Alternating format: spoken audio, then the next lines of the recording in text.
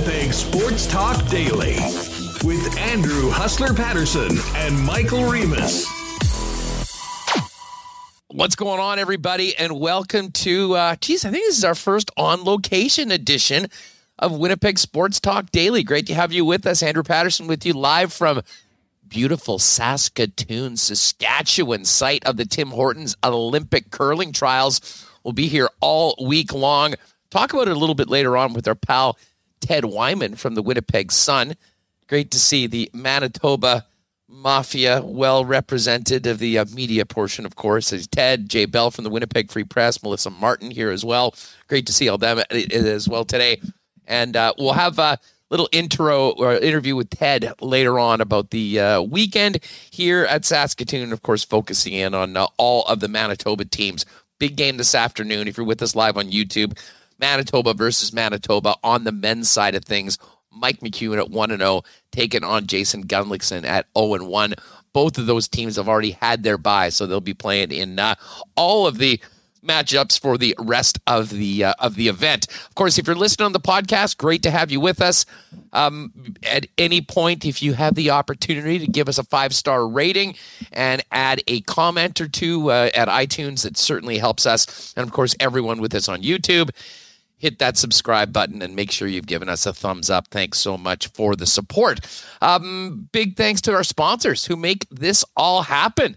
The entire crew, of course, Vita Health, Fresh Market, Culligan Water, Manitoba Battery, Royal Sports, Not AutoCorp, Little Brown Jug Brewing, Princess Auto, Boston Pizza, the Nick and Nicky DQ, of course, Canadian Club, and our betting partner, CoolBet Canada. And speaking of CoolBet, if you check my social media feed or just go to CoolBet on Instagram or Twitter, myself and Chris Abbott have got a couple videos up today, one previewing this afternoon's draw with the men and another one a little bit later on tonight for the women's draw, including a boosted parlay for you if you want to maybe put a little sprinkle on the action here in Saskatoon. Lots coming up today. Of course, we do have a game this evening. The Winnipeg Jets hosting the Pittsburgh Penguins. That was the one thing I was bummed about missing heading out here for the week. But it's Sidney Crosby and the Pens. And Jeff Hamilton is back from the road after covering the Jets in Edmonton and in Vancouver. Hammer's going to join us in about 20 minutes or so. We'll get his thoughts on certainly the Jets heading into tonight and maybe even a little bit on the Winnipeg Blue Bombers, who finished up the regular season and now await the winner of the Rough Riders and Calgary Stampeders in the West Final, which is set for December 5th. Of course, tickets are on sale now and going very well. Let's get Michael Remus in here. Remo, what's going on? First and foremost, it is great to speak with you, and it's great that we pulled this off. This is actually working. We're going to air, right? You can hear me? We're good to go. Yeah, this thing, somehow we did this. You are in your hotel room in Saskatoon. We packed like your suitcase. I think you have 3 tripods for this. I've used them all too, by the way. And I've used all of them. Yeah, there's so much equipment there. I see a lot of comments in the chat house, people loving your throne and your background. It's being compared to a hostage video. Some people wondering if you put a black light over that chair before you sat down on it. I don't know why you would need to do that, but we are here.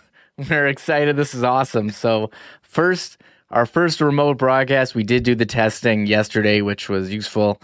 And power the internet. It's pretty wild. I've got, full personal Barry Horowitz moment here for actual. I mean, I think we all know we don't call Remus the CTO for nothing. When it comes to everything technical for this program, Remus has done everything. And, I knew there was a nervous moment when he gave me all this stuff and said, okay, I'll talk to you when you get there. But yeah, we've got it set up and got to tell you, it's working perfectly. I love this headset, to be honest. I could use this every show, to be honest, and maybe we'll do that going forward. Mm-hmm. But the great thing is for Winnipeg Sports Talk, moving forward, not even a year into this, now that we are able to broadcast remotely, I think the potential for us going forward for some really cool events is limitless. So tell you what, it's great to be here. Really fun weekend. Shout out to everyone. Some great Saskatchewan hospitality so far. Although I will say I made a point of wearing a Bomber jacket here. And, even with the season that the Bombers have had, the Rider fans just can't help but do a little bit of chirping. That being said, we'll see whether the Riders are able to make the trip and come on down to Winnipeg for the 5th of December. Of course, they're going to have to take care of the Calgary Stampeders next weekend if they want to do just that. But Remo, let's get to it. I mean, there's a lot. We had a huge weekend in the National Football League yesterday. Big weekends for the Ice, for the Manitoba Moose. Of course, the Bombers, which we'll get to, finishing up the regular season. But I'll tell you what, this is I'm unfortunately going to miss this game tonight being here. But I know you're going to be there tonight. Always special when Sidney Crosby gets into the building. And for the Winnipeg Jets, I imagine they'll be a pretty hungry team after a day off on Saturday. Practice yesterday. Wanted to get back into the win column after a game on Friday night against the Vancouver Canucks. I mean, honestly, kind of same old, same old. Played very well, got a ton of high-danger scoring chances, weren't able to convert. And it ended up being the penalty kill that ended up sinking the ship once again for the Winnipeg Jets. Yeah, and I think that game, Huss, sad to say, had all the makings of a letdown game going in. And I didn't have the stones to pick Thatcher Demko on DraftKings that night. I went with the sure thing and Kemper on Friday, but I really thought, the Jets, if there's any time for them to have a letdown game. You had the two emotional games against Edmonton that I think had a playoff-like atmosphere. Losing in a shootout on Thursday after the Tuesday's game, I just thought it'd be really hard to find it to get up for the game. But to their credit, I mean, they outshot Vancouver. They put themselves in for a chance to win. Thatcher Demko was very good. They also had Eric Comrie, who was fine. But as you said again, Huss, it was the special teams and the penalty kill. Again, that's been an issue for the team this season. They kind of had sorted it out for a bit by stopping taking penalties, which is a good way to do it. But you go down and you look, and the league standings has for penalty kill percentage, I have to scroll all the way down to 31st in the league to find the Winnipeg Jets at 63.8%. There's only one team worse, and that was the team they played on Friday, Vancouver. And I had heard all week from the Vancouver media how horrible their penalty kill was and how they wanted to fire.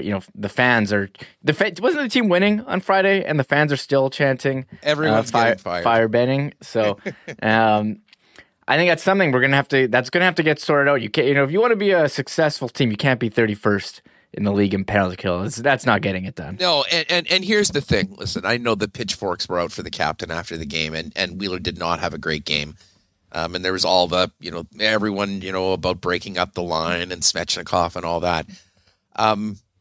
If there was ever a time to have that conversation, it was after Friday's game. I mean, I certainly didn't think that those conversations were justified after the two games against Edmonton. But, the Wheeler didn't have a great game. And the thing that, magnified everything was the fact that second power play goal was, on a terrible penalty to be taken by anyone, but especially the captain. And I was saying to you off air, back in the day, like, the late Claude Noel era, Wheeler and Andrew Ladd as well, to be honest, were notorious for taking, sometimes sort of lazy penalties, like 195 feet away from your own net. And those, you just can't have those. So that was, for folks that have tried to stump for, Blake Wheeler and give him a little bit of slack, because a lot of people haven't been doing that. It wasn't a good look, and it was frustrating. And I know I heard Ken talk about it. The Illegal Curve guys talked about it on the weekend. That maybe this would be, a catalyst to moving Svechnikov back up. Doesn't look like that so far, though, from the lines that we've seen today, Reem. And Paul Maurice isn't a guy that I think reacts quickly, especially with someone that, he's gone to battle with so many times before. But the bottom line is, it doesn't matter what line you're playing on, to be perfectly honest. You can't be taking that sort of a penalty at any point, but especially when your penalty kill is 31st in the National Hockey League. Yeah, I agree. And it's kind of funny you bring that up for the past penalties. I do remember that happening a bit. The penalty is 90 feet from the net. You can't be I agree. You can't be taking those. As far as the lines go, they're just rocking the same thing. I thought maybe we would have Paul Stastny back tonight, and then we can speculate, okay, where would he fit in? I think it's looking like, to me, he would probably be on the fourth line to start, ease him in. You don't have to switch anything up too crazy. But he was not on the ice for the morning skate. Connor, according to Ken Wiebe, and Connor Hellebuck, he's back in the starter's goal. And the lines, no line changes. We're pretty much going with what's been status quo here for the last couple of games. You got let me bring them up here. But yeah, the Dubois, Connor, Wheeler, Scheifele, Ehlers, Kopp, and you got Lowry, Harkins. Let me pull them up here. Svetch, Lowry, Harkins, and Svetch. Svetch, yeah, and then Toninato, Nash, and Vesalainen, Morrissey, Schmidt, Dylan Pionk, Stanley DeMello. So we're going with the same lines. I'm expecting a much more, the team that we saw last week against Edmonton to show up tonight against Pittsburgh. Although, to be honest, that game, I think the Jets were the better team in all three periods on Friday. And this is what's so frustrating, and I'm sure drives a lot of fans crazy, and probably Paul Maurice as well. If you pump some truth serum into after the game, that was the game that they should have won. And it wasn't like the goaltending was terrible or anything like that. It was the fact that they have been able to kill penalties. And against a team like Vancouver that's been having so many struggles, you would like it to be, a heck of a lot better. And if it was, we're probably talking about 2 points and the Jets going into tonight's action in first place in the Central Division. I guess if you want to look at the glass half full, the team is still in a very nice spot in the standings. Playing incredibly well at 5-on-5 from where I'm sitting. And the bottom line is the penalty kill cannot get any worse right now, Remus. You would have to think, and we kind of had the same conversation after the first, 5-6 games when it was like 50%. You knew that things would be getting better, but part of that is being a little bit more disciplined. And for the most part, I think they've been pretty good, but that's why that particular penalty taken by the captain of all people on Friday night lit many torches in and around the city and in chat rooms amongst Jet fans in the city and in the province. Yeah, you're definitely seeing it towards the captain. He doesn't have a goal this season. That top line, Dubois, Svechnikov, and Connor was among the best lines in the league, and then you're breaking it up. And then again, that penalty untimely at a bad spot.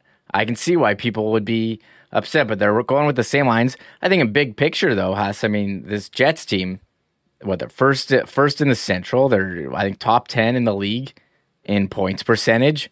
On the whole, they're actually second. Minnesota is 1 point up, but the Jets have a game in hand. With a win tonight, they're first place. Fine. So on the big and you know what? Their winning game. It wasn't like, remember, it was a couple years ago where they had a great record, but they were getting outshot and Hellebuck was just saving them. That's not the case this year. They are outshooting teams. You've seen games where they've lost where, they should have won. As you said, they were outshooting Vancouver on Friday, but it just didn't happen. So look, you're not going to win. The Thursday game against Edmonton where they got the 1 point, the game against St. Louis absolutely was one of those cases. But I'd far rather be talking about a team that is playing really well at 5-on-5, that has been somewhat snake bit against a couple hot goalies at some point. And the issue right now is something that you would think is absolutely correctable, which would be a better penalty kill. And I'll say this, coming out of that game where it was just that so much of the talk was about the Jets' difficulties with the man disadvantage, it goes back to David Gustafsson. And I know Ken talked about it on the post game, and the guys were kicking it around on Saturday morning when Kenny joined them. Weaver's been driving the Gus bus, but I've been right at the front of the bus taking admission as we got more and more people on said bus. It's just about time to give this guy an opportunity because, man, he is killing it in the American Hockey League. We know what he brings to the table with his ability to win faceoffs, a great 200-foot game, and a guy that's actually putting up quite a bit of offense right now in the American League. But I personally would love to see him get a chance at some point soon. And, if it's on a fourth-line role, no problem. You get him out there and, because at a certain point you do need to try a few things differently, especially when it comes to the PK.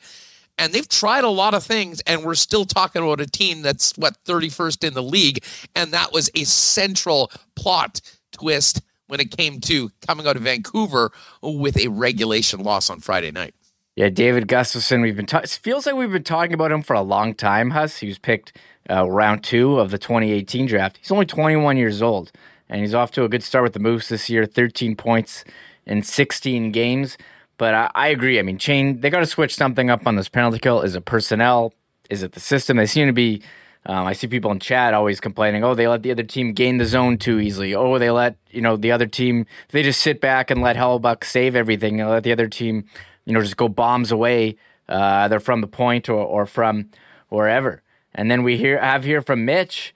He says, not sure if you guys realize this, but the Moose are the number 1 PK in the AHL. Yeah, I know. So I guess it seems to make too much sense here to bring up Gus. Now I know the team is very conscious of the handedness of shots. Riley Nash currently on that fourth line, who they did sign. He's a right shot, and he's actually playing some power play time right now. Gustafsson, he's a left shot. Do they want to add yet another left shot for taking away a right shot, or would it be? I don't care.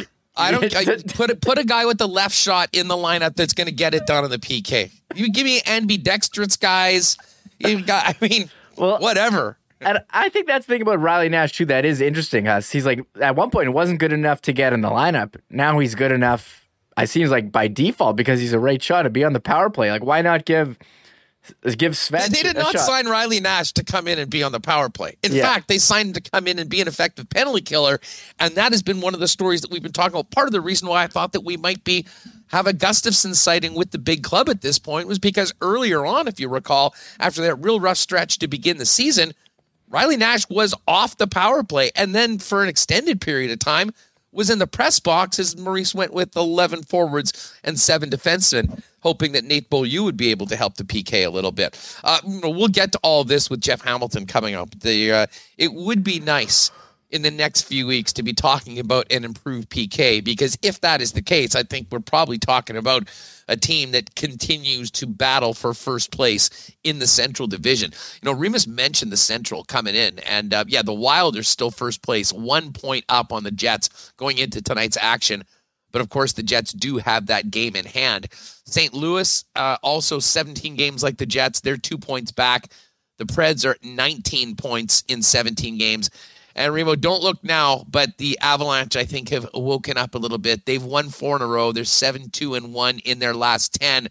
They've got 17 points, but they've only played 14 games. So they've got some games to make up. They're trending very positively, and I don't think it's going to be very long. Or if we're talking about the Jets battling for first place, the Wild might be in the mix, the Blues might be in the mix, but I certainly expect by about a week or a week and a half when some of these games get made up, the Colorado Avalanche will be knocking on that door for top spot in the Central as well. Yeah, and Colorado, actually, they've been out Nathan McKinnon for a while now, but I mean, they're so talented. I mean, their second line has really stepped up the last couple of weeks. Nazem Kadri, he's having an awesome season. Burakovsky's been a good pickup for them, and Nikushin, remember him? He's been pretty solid as well. So this Colorado team, and even on defense, I know Bone Byram, he's got an injury, but Gerard, Makar, Norris, Calvert Trophy. I mean, this Colorado team's so strong, and so they're had a bit of a rougher start than you thought, but it doesn't change what you think about them long term. So I'm looking forward to that first Jets-Avs game, because if there's anything, we've seen the Jets play, their big rivals, Minnesota, Edmonton, who they played a lot last year. I mean, these are emotional, hard-fought games. I would say definitely watch out for Colorado, and we'll get another look at Minnesota this week as well, too. Yeah, by the way, this is a weird week. The team's going to Columbus. And hey, before we even, get to the Jets road trip, I mean, got to extend sympathies to the Laine family. Really, really sad news that Patrick Laine lost his father on the weekend. I have a good friend that's very close with Patrick's mother, who got the news, I guess, on Friday night. I mean, just absolutely stunned the entire family. The Laine folks, a lot of people got a chance to meet them, just wonderful people during Patrick's time here in Winnipeg. And that was some horrible, horrible news. So I think on everyone here in Winnipeg, and certainly in the chat, whether you love the trade, not the trade, whatever, to lose, your father at such a young age, it's absolutely heartbreaking, and certainly just sending our best thoughts to the Laine family. So yeah, the Jets do go to Columbus, and really unfortunate that that game won't feature Patrick Laine on Wednesday night. It'll be a return for Pierre-Luc Dubois. I do know that Ken's going on the road trip. He's going to join us on. Was he going to join us on Thursday? Yeah, Thursday after the game. So we'll be able to talk about everything that happened in Columbus with the Dubois return, and that with Ken on Thursday's program. We'll sort of set it up with Murat Atesh tomorrow on the show. But Remo, coming out of Columbus, then go to Minnesota on Friday, and then Calgary on Saturday. And you're going to love this. I think it was Ted or somebody that just tweeted this out that I saw. The Jets are going to play 4 road games in 4 different time zones. Oh, my God. You're From the right. west to the east to the central to the mountain. Oh, maybe just this one. Maybe we'll remove the moratorium on the ban of mentioning time zones for this week, because that is a little weird. Oh, how many times could that happen? Is there a Pacific time zone game in there? I mean, Vancouver. They played Vancouver, so like in a week, they would have played 5 games in 5 different time zones. You know how many time zones are in North America? Is it not 5? Or no? They're not playing in 5 because you'd have you'd have to put a team in Atlantic Canada. So that's not the case. But yes, from the Pacific back home to the central, out to the east, back to the central on the road, and then to the mountain. And one of those games is an afternoon game, and that really messes with your body clock, right? Well, and here, you know what? And put this out to the chat. We got to figure out what we're going to do with the show on Friday, because we're certainly going to do a show. But I mean, it's like a 2:00 game. Like we would normally be on the air through, So we don't want to have a show going on while everyone's actually watching the Jets. So we'll probably have to do something in the morning that day, maybe a little bit earlier. We did do the 11 o'clock show last week, so we could certainly probably worked well. The 11 o'clock, I would maybe well. Do. And I think we'll try and do a bunch of content that's not that won't be dated as much at the end of the hockey game. I mean, we'll focus in a lot on the football and some of the other stories in and around the National Hockey League, so people can get to it, and it's not all basically a Jets pregame show for a game that happened. But we will let you know as to how that's going to work later on this week when we figure it out. But I think you could probably tentatively plan for a morning start, whether it's 10 a.m., probably 11 o'clock. I think 11 just worked really well last week, Remo, when unfortunate circumstances meant that we had to do it that way. So we will let you know, but lots going on for the Jets this week in Columbus. And then Friday afternoon, the old Black Friday game against the Minnesota Wild, and then a late game probably on Hockey Night in Canada on Saturday against the Calgary Flames. And by the way, we were talking about the Jets battling for first place in the Central right now, Remo. There's the Calgary Flames first place in the Pacific right now, 11-3-5 on the year. And they have absolutely torched the Eastern Conference right now. I don't have the numbers in front of me, but I think they might be 9-0. They were 7-0 earlier on, and I know they just got a couple more wins on the weekend. So, Calgary's going to have a lot of divisional play and a lot of things happening in the West. But the way that they have played against the East, especially on the road so far this year, 9-2-2 away from the Saddle Dome, just an amazing start and really impressive when you consider the fact that they didn't change very much. I mean, they lost Mark Giordano, one of the biggest losses in the expansion draft of any team in the NHL. They added Blake Coleman, and that's about it. And yet the results are the complete opposite of what they had last year. And then you got to give Daryl Sutter a lot of credit for getting his team to play the way he believed gives them the best chance to win. And it's showing right now in the standings. Yeah, I dumped all over Calgary last year because they were such a disappointment. And even this year, they really deserved to be dunked on last year. And they didn't even do that much. I mean, they brought in Blake Coleman. I know they got Trevor Lewis as well, former Jet. They brought in backup goalie Dan Vladar, who got a shutout. He's got 2 shutouts this year, but the Calgary goaltending has been amazing. I mean, both guys with the goals against average under 2, save percentage over 940. Markstrom's got 5 shutouts, Vladar's got 2. But as far as scoring goes, we can talk about Team Canada because Braden Point got hurt, and I mean, he was pretty much a lock for Team Canada. But how about Andrew Mangiapane has 15 goals in 19 games? Unbelievable. And Johnny Gaudreau, he's in a contract year, 22 points in 19 games. Their big guns are playing like their big guns, and everyone is talking about this Oscar Shillington. I think that's how you pronounce it. Or is it? It's not. Yeah. You don't say Shillington, not Killington. Yeah, not Kylington or whatever. Yes, Yeah. You can tell you've watched a few games. Yeah, so he's got 12. He's not even playing power play 1, and he's got 12 points in 18 games. It's been great at 5-on-5. So Free Shillington. Shillington. He was on Get him waivers. on the power play. He was on waivers a couple years ago. He should be on the power play. Rasmus Anderson's not getting it done. So yeah, I agree. Free Shillington. Okay, we will touch on the Bombers a little bit later on. As I mentioned, of course, we're here along with our friends at CoolBet at the Tim Hortons Olympic Curling Trials. And just quickly on that, 2 o'clock this afternoon, Mike McEwen versus Jason Gumlickson, head-to-head matchup between the Manitoba teams. Just bumped into Reed Carruthers. Very excited for the start and the game. We'll hopefully hook up with those guys a little bit later on this week on the program.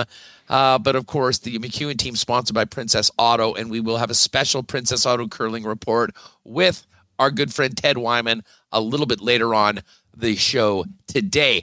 All right, before we get to the hammer, do want to thank our newest sponsor, Vita Health Fresh Market, for their support. Vita Health stocked with Winnipeg's best selection of organic, local, and natural groceries, supplements, and beauty prices, all at great prices with an amazingly knowledgeable staff trained on these products. If you're into organic produce, local grass-fed meats, or a great grab-and-go deli with amazing Vita Market salads and sandwiches, this is the store for you. And, of course, like many of our sponsors, a great local company that's been here 85 years of empowering people to lead healthy lives since 1936. 7 locations in Winnipeg, including the newest store in Linden Ridge. And you can find out more of Vita Health Fresh Market at myvita.ca.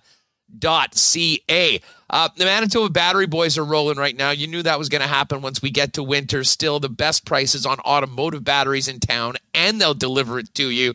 Also got a great promo for the rest of the month of November.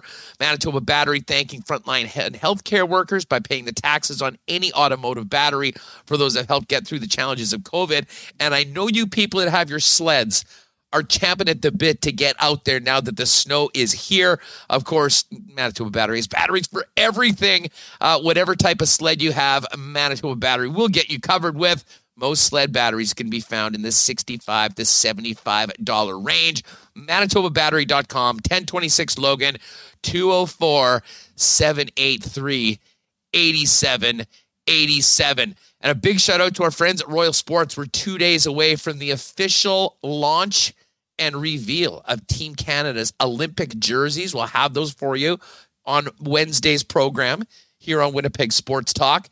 And whether it's the Canada soccer gear that's been going so hot, Canada gear, Jets, Bombers, you name it, your favorite NFL team, nobody has a better selection of licensed merchandise than our friends at Royal Sports. And, of course, they're also the go-to spot for everything hockey for over 35 years. Another great local family-owned business. Shout out to the Hasbeeks and thank them for their great support of Winnipeg Sports Talk. All right, let's get back to it and welcome in Jeff Hamilton from the Winnipeg Free Press. I'm away. He is finally back in Winnipeg. Quite the milk run you made there from east to west and now back to the Peg.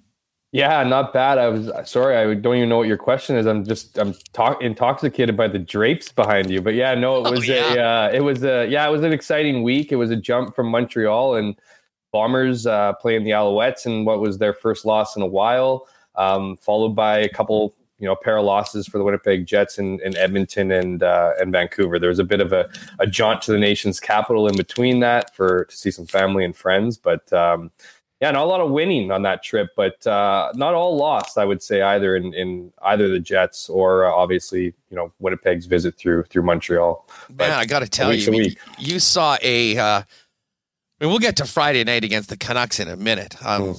I still can't get over. I rewatched the Thursday night game against the Oilers twice after it happened to the next day. I mean, that was, for a game to be 0-0 50 minutes in with that much entertainment and excitement, spoke to just how good Stu Skinner was, as well as Connor Hellebuck. And I don't know if it could look any better than it did on TV, but the McDavid show coming up when the Oilers needed to get it into OT.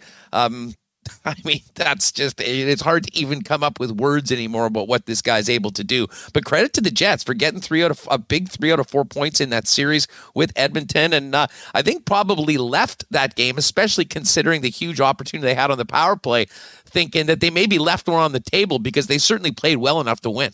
Well, and I think that was the big takeaway for me after the game. I'll tell you what. I mean, I don't know how many people watched Paul Maurice's post game, availability, but he was buzzing. I mean, he was, super excited about the game and didn't really show a lot of disappointment over the loss. A word he's been using quite often this season is casual. And so he didn't see any casual play by his team. And that certainly was the case. I mean, you could argue a little bit of casualness on that inside-outside move on Logan Stanley that Connor McDavid played, but that's just an exceptional player taking over a game in a moment and turning it on its head a little bit. And we've seen that from Connor McDavid this year. I really enjoyed the game it looked like a playoff game. And it looked like a game against an Edmonton team that was at their best. 2 days before, obviously the Winnipeg Jets dominated in a 5-2 win. Those 2 goals from the Oilers obviously coming in the third period, kind of when the game was already, out of reach. I felt like a lot of people were excited about that for good reason, just given where Edmonton is in the standings and power rankings and whatnot. But it was also a team that was at the end of I think it was a 5-game road trip in 8 days. And you could tell they were gassed. I mean, we've seen from the Jets this season, with a less travel road trip come out kind of flat in the final game. So I thought this was more indicative of the two teams. The Jets obviously starting the road trip, Edmonton back at home, having a day off before. And you saw a lot better Oilers team. But, that just spoke to the Jets play. I felt like they dictated a lot about it. Yes, Connor Hellebuck was very good again. Stuart Skinner, as you mentioned, was terrific at the other end of the net. It was a real goalie's battle until that, kind of final stages here. And then, we saw McDavid take over. Of course, when you look at that penalty, I mean, that's got to be an opportunity for the Winnipeg Jets to win.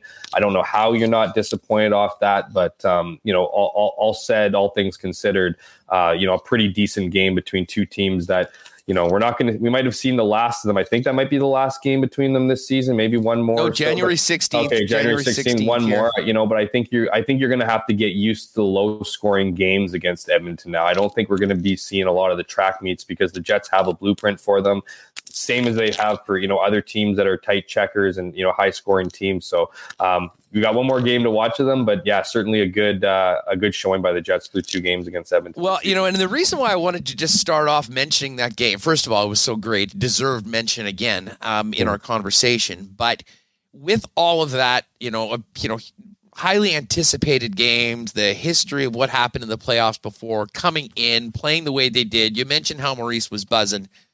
The next day, you go out to Vancouver, playing the second end of a back-to-back. I mean, there was a major potential for a letdown game. And, you were in the building, so you tell me, from my perspective, there was no letdown at all. Oh, however, they did get let down again by their penalty kill, which was the central topic coming out of the game as the reason why they, got 0 points to show for it. And one of those regulation losses that are the one thing that really costs you in today's NHL.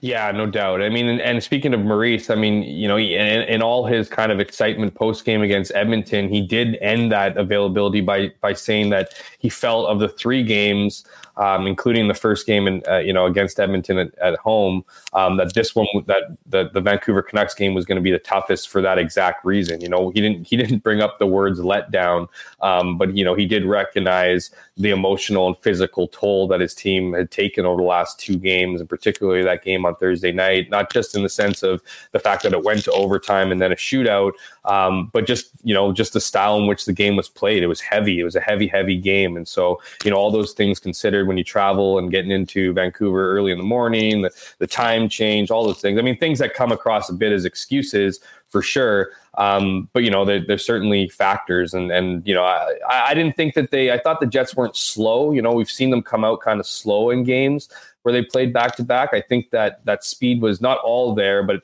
I felt it was more of a sloppiness. It just didn't seem execution wise, whether it was, in the whatever end, particularly the neutral zone. I found a lot of give ups, a lot of giveaways, a lot more ice to be played with in the neutral zone than against Edmonton. So you could kind of tell it kind of played on them. And then, yeah, of course, the penalty kill. I mean, some of those goals were, especially when you consider Vancouver's, not exactly, world beaters, but they were able to get the puck on the net in traffic. And, what was a better penalty killing unit over the last few weeks came crashing down and was ultimately the decider in that game, despite the Jets really, really pushing there in the final minutes. And was about probably 30 seconds away from tying that game. They just ran out of clock by the end of it. So yeah, certainly a disappointing end to the trip, especially when you consider the standings and how close they are. I think it's 6 points separates, the fifth team in Colorado, who's got a handful of games on the top team in mini right now. So, those, whether it's 1 point loss in a shootout or losing 2 points in a regular season win, the reality is the results are going to factor in pretty crazy right now in the Central Division as those teams are all bunched up near the top. Yeah, exactly. And all that being said, I mean, the Jets still have a game in hand. That game will be played tonight, and if they win, they'll be back in first place ahead of the Minnesota Wild. But as we talked about before we brought you on, I don't look now, but here come the Avalanche. They're 7-2-1 in their last 10 games. They've only played 14 games, so that's why they're sitting down at 17 points. But certainly the opportunity for the Avalanche. I expect that we will be seeing plenty of Colorado in and around that mix of the teams challenging for the Central Division title going forward. Hammer, of course, I mean, a huge topic amongst Jet fans and media last week was the shakeup coming out of the game against the Los Angeles Kings the previous Saturday. I mean, the lines were different in every period of that game, and it was the most unlikely hero, Dylan DeMello, scoring a shorthanded goal as first as a Jet to get them into OT. And then we saw that chemistry between Nikolai Ehlers and Mark Scheifele give the Jets a point to get the extra one and win 2-1. Going into Edmonton, they stayed with the way the lines were at the end of the third period, which included Blake Wheeler moving to Connor and Svechnikov, and that sparked a ton of debate. I mean, we don't really need to go back down that road, but I mean, I frankly, I sort of agreed with Paul Maurice. I don't think that you were going to be hurting that line by moving Wheeler and Svechnikov. I mean, to be honest, this has been Connor and Dubois rolling together, and I think who's ever been playing with those guys has been the beneficiary of playing with two guys that are developing some incredible chemistry and are playing at a really high level. All that being said, I really like the way that line looked through the Edmonton game. It did seem like the captain maybe had a little less gas in the tank on Friday. And of course, speaking of the penalty kill, I mean, a careless, undisciplined penalty by the guy with the C on the chest, certainly lit a lot of torches in chat rooms around Winnipeg after that game. Specifically, what did you think of Wheeler and that line on Friday night? And were you surprised maybe that, Maurice did not go back to the switch with Wheeler playing with Lowry and Svechnikov up with Dubois and Connor, considering the way things went on Friday night? Yeah, a little bit. I mean, I don't know where I fall in the argument of whether he should be up at the top line or if he should be, playing with, Adam Lowry. I think Paul Stastny factors into this one a big time. Absolutely. So I think when you're looking at more balanced lines and what we know about Paul Stastny is he's obviously not back in the lineup tonight. He was skating again this morning. Paul Maurice used the word good as far as, that word was tossed out with his progress. So that's obviously a positive. How good, I guess we'll wait and see. I'm assuming he's back sooner than later, maybe even on this next road trip. But it's an interesting conversation because when they moved him there, I'll admit I was kind of, not really understanding why you would break up. Because as you mentioned, Huss, I mean, it's Dubois and Connor who kind of have that chemistry. We've seen chemistry between Dubois and Wheeler in the past. Maybe that was the reasoning. I thought maybe early on it was based on because Svechnikov hadn't played a lot of time with Connor McDavid, and therefore maybe there'd be a little bit of insurance with Wheeler on that line, and maybe you'd see it for 2 games. Of course, we saw that lineup roll into Friday's game against Vancouver, and it will be the same lineup tonight against Pittsburgh. So, I did ask Paul Maurice the question over the road trip about, his willingness to stick with that line and not break. Because, when I looked at that line, Huss, you know what I immediately thought? Hey, that's Scheifele's line.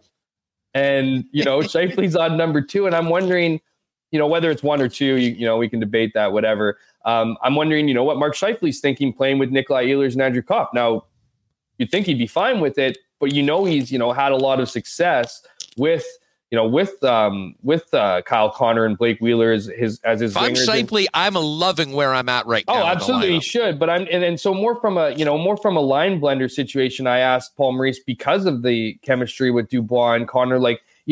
We didn't see a big leash for Pierre-Luc Dubois last year. We saw a lot of opportunity. I mean, he was shuffled in and out of different lineups, trying to find out where he'd fit, but we haven't really seen him get the opportunity to stick with the team. And so when you looked at kind of Paul Maurice's penchant to go to that lineup of, to that lineup to have, Scheifele with Connor and Wheeler, how big of an appetite he would in the event to go back to that line, to just make that switch. And I thought his comments were pretty interesting in that he's going to give Dubois and Kyle Connor a long leash together. So we're not going to see a breakup in that line, at least so long as things don't last for weeks. If they have a couple, 1 or 2 bad games, Pierre-Luc Dubois is going to be afforded that leash because of his play and keep Kyle Connor on his lineup. Now, whether he sticks with Blake Wheeler, again, I go back to the whole, what happens when Paul Stastny comes back into play? Because that line with Paul Stastny and Blake Wheeler,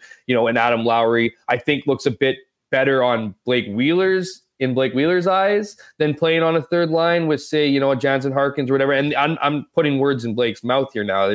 We have no idea where his head's at, but we just seen over and over again, Paul Maurice's efforts to get Blake Wheeler going. And this seems to me, with everything he's dealt with COVID and, and dealing with, not really necessarily feeling like himself. Well, I don't know if he's going to feel like himself playing on a checking line. So that's kind of what I thought would lead to it. Again, we'll see what happens. I've written stories where this is a new line and 24 hours later, it's a completely different lineup. So that's kind of been the situation. I've kind of pegged this line that I feel like Maurice is trying to play chess a lot more than checkers, where he's whether it's the 11 and 7 or swapping things up. It's just how long is it's just wondering how long is he going to do that. And again, I do think there's a big factor in Paul Stastny in getting those 3 even lines, if you will. When Stastny gets back in the lineup, that's when I'd really start be asking the questions like, do you not want to have a guy like Svechnikov who's shown chemistry with that top line be back up with that group, and then have a player like Blake Wheeler maybe able to monitor his minutes more and get the most out of him on a line with, say, Paul Stastny and Adam Lowry. Yeah. And I don't want this to come across as saying like, Svechnikov was just a passenger and, anyone in that spot would have been, Dubois and Connor were playing so well together. I mean, I'm sure if Harkins had the opportunity, if Vesalainen was there, they probably would have significantly better numbers. I mean, Svechnikov had, a goal and 5 assists in 13 games playing with those guys. And again, the thing about it is, Jeff, he's such a unique player in that he's found money. I mean, he's a guy that was a cast-off by the Detroit Red Wings, came in on a tryout contract, didn't even have a contract on the first day of the regular season, and then essentially fit in quite well on a line that was having, a lot of success. But I do think it's important for Svechnikov to show that, he's able to, and frankly, I thought he was really good on against the Vancouver Canucks. Like one of the Jets' best forwards, and maybe his best game playing alongside Adam Lowry in that sort of new role that we've seen for the last little while. But I mean, to me, when we talk about these lines, I mean, I think of Connor and Dubois as, the cornerstones of one line, and Ehlers and Scheifele together, and I think those pairings are going to be set for a pretty good time going forward, and it's a matter of figuring out who works best. And I'll tell you what, with the way Andrew Kopp's played so far this season, he sure as heck isn't going off one of those 2 lines. So there is sort of one spot, and who fits best in it and how we go forward will be interesting to see. But you do make a great point about the impending return of Paul Stastny and what that would do potentially to a third line. Because the bottom line is there's a lot of players that I think would love the opportunity to get a few shifts with 80 and 81 because those guys have been that damn good this season, really, from the moment that they got put together. Yeah, but I mean, absolutely. I think that argument that anyone could, produce points or do what we saw Svechnikov do with Connor and Dubois is kind of crap. I mean, there are so many examples out there of, having two star players and then having a third complementary player that if you can get that player who obviously isn't in the same necessarily tier as the other two players to be able to play with them, to have that chemistry, to chip in. I mean, we all saw Svechnikov play. I mean, he wasn't just getting secondary assists. It wasn't like he was passing the puck to Pierre-Luc Dubois, in his own end and then letting him and Kyle Connor do the magic. I mean, he was a key part of a lot of those goals. A lot of those goals were, and if they were secondary assists, it was because Svechnikov, knew where Dubois was in a nifty drop pass or was able to deliver, a pass, in tight to Dubois and then a rebound goal by Connor. There's a number of those examples. This guy was not a passenger and whether he's found money or whatever, he's a guy that if you can put him up there with that group, you can put a guy like Blake Wheeler who has some, still something left in the tank to offer to a different line. And I think that's what, if you're the Winnipeg Jets, that's what you have to do, because what we've seen from this team is when they load up those top two lines and identify that third line with Adam Lowry, which in years past was a completely different role. Yes, they were asked to score, when they could, but they were really, really a checking line. Now that line has changed. It's no longer viewed as this line that you'd put out necessarily against the top line, unless you have a Blake Wheeler on there who has already had that experience, right? That checking line with Paul Stastny is not going to exist anymore. There isn't that same energy that comes. It's a different lineup. And what we've seen in the past is when they load up the top two lines, very rarely are both lines going. So, if you can create this, top nine, if you will, then you can start playing like, well, who's buzzing? Who's really playing? Because there's going to be games, hypothetically, if you have Paul Stastny and Blake Wheeler in between Adam Lowry, there's going to be games where they have really good nights. And so you have a better chance of kind of striking lightning with two lines when you have three even ones than you would if you have two. It's just what we've seen in the past. It's usually one line. But would we all agree that like once they made that change, and I mean, people sort of forget that game against LA. I mean, it was different in the first period. It was different in the second period. And it was different again in the third period because they were really being stymied. And it sort of reminded us of all the Saturday game of the week before, a couple of weeks earlier against the New York Islanders. Mm-hmm. And, you talk about having two lines going. I mean, I'll say this, and I mean, I'm here for the argument that, maybe it does make more sense to have Wheeler on the third line, and Svechnikov certainly did not play him out of that line at the top. But when they did make that move coming out of the LA game, going into the Edmonton series, I mean, I think both of those lines were top marks for the full 6 periods of the Edmonton series. And then maybe there was a little bit more of a drop-off, in particularly the captain's play, highlighted by that terrible penalty that he took that led to a goal against on Friday against Vancouver. And I think that's what inflamed this whole conversation again. Because from my opinion, Jeff, it's pretty hard to look at the moves coming out of the LA game into those 2 games against Edmonton and say that, they didn't work and they didn't give the Jets a good chance to win both of those hockey games. Sure. I mean, but I don't know if you saw enough to suggest that it wouldn't have worked had they kept the lineup the way it was. I mean, with Svechnikov up there, and I guess you don't really know the answer to that question until you see it. I mean, that's why I bring up the LA game, because I mean, there was, he didn't just like decide, oh, you know what, I feel like mixing up all the lines today. I mean, there was, a real struggle. I mean, they had a hell of a time. They went for about 35 minutes in that hockey game with getting like 5 shots on goal. They had 5 shots in the first 5 minutes of the game and had 11 at the end of the second period. So, I mean, those are the times where coaches do change things up. I mean, anyone who watched that game knew that, maybe this was a time to trinkle with it a little bit. That's exactly what happened. And I think we got those results against Edmonton. But, he said it himself coming out of that game. You know what? We're going to see how it looks. And if it doesn't, we'll know very quickly and we'll make that change. And that wasn't the case in the Edmonton game. I guess the point is, though, when you saw the Vancouver game, knowing what is possible, I thought that maybe they would consider that change as well. But I think to your point, if that does happen, I think the most likely time to do that is when Paul Stastny comes back in, which is going to, create some sort of a change amongst the lines no matter what.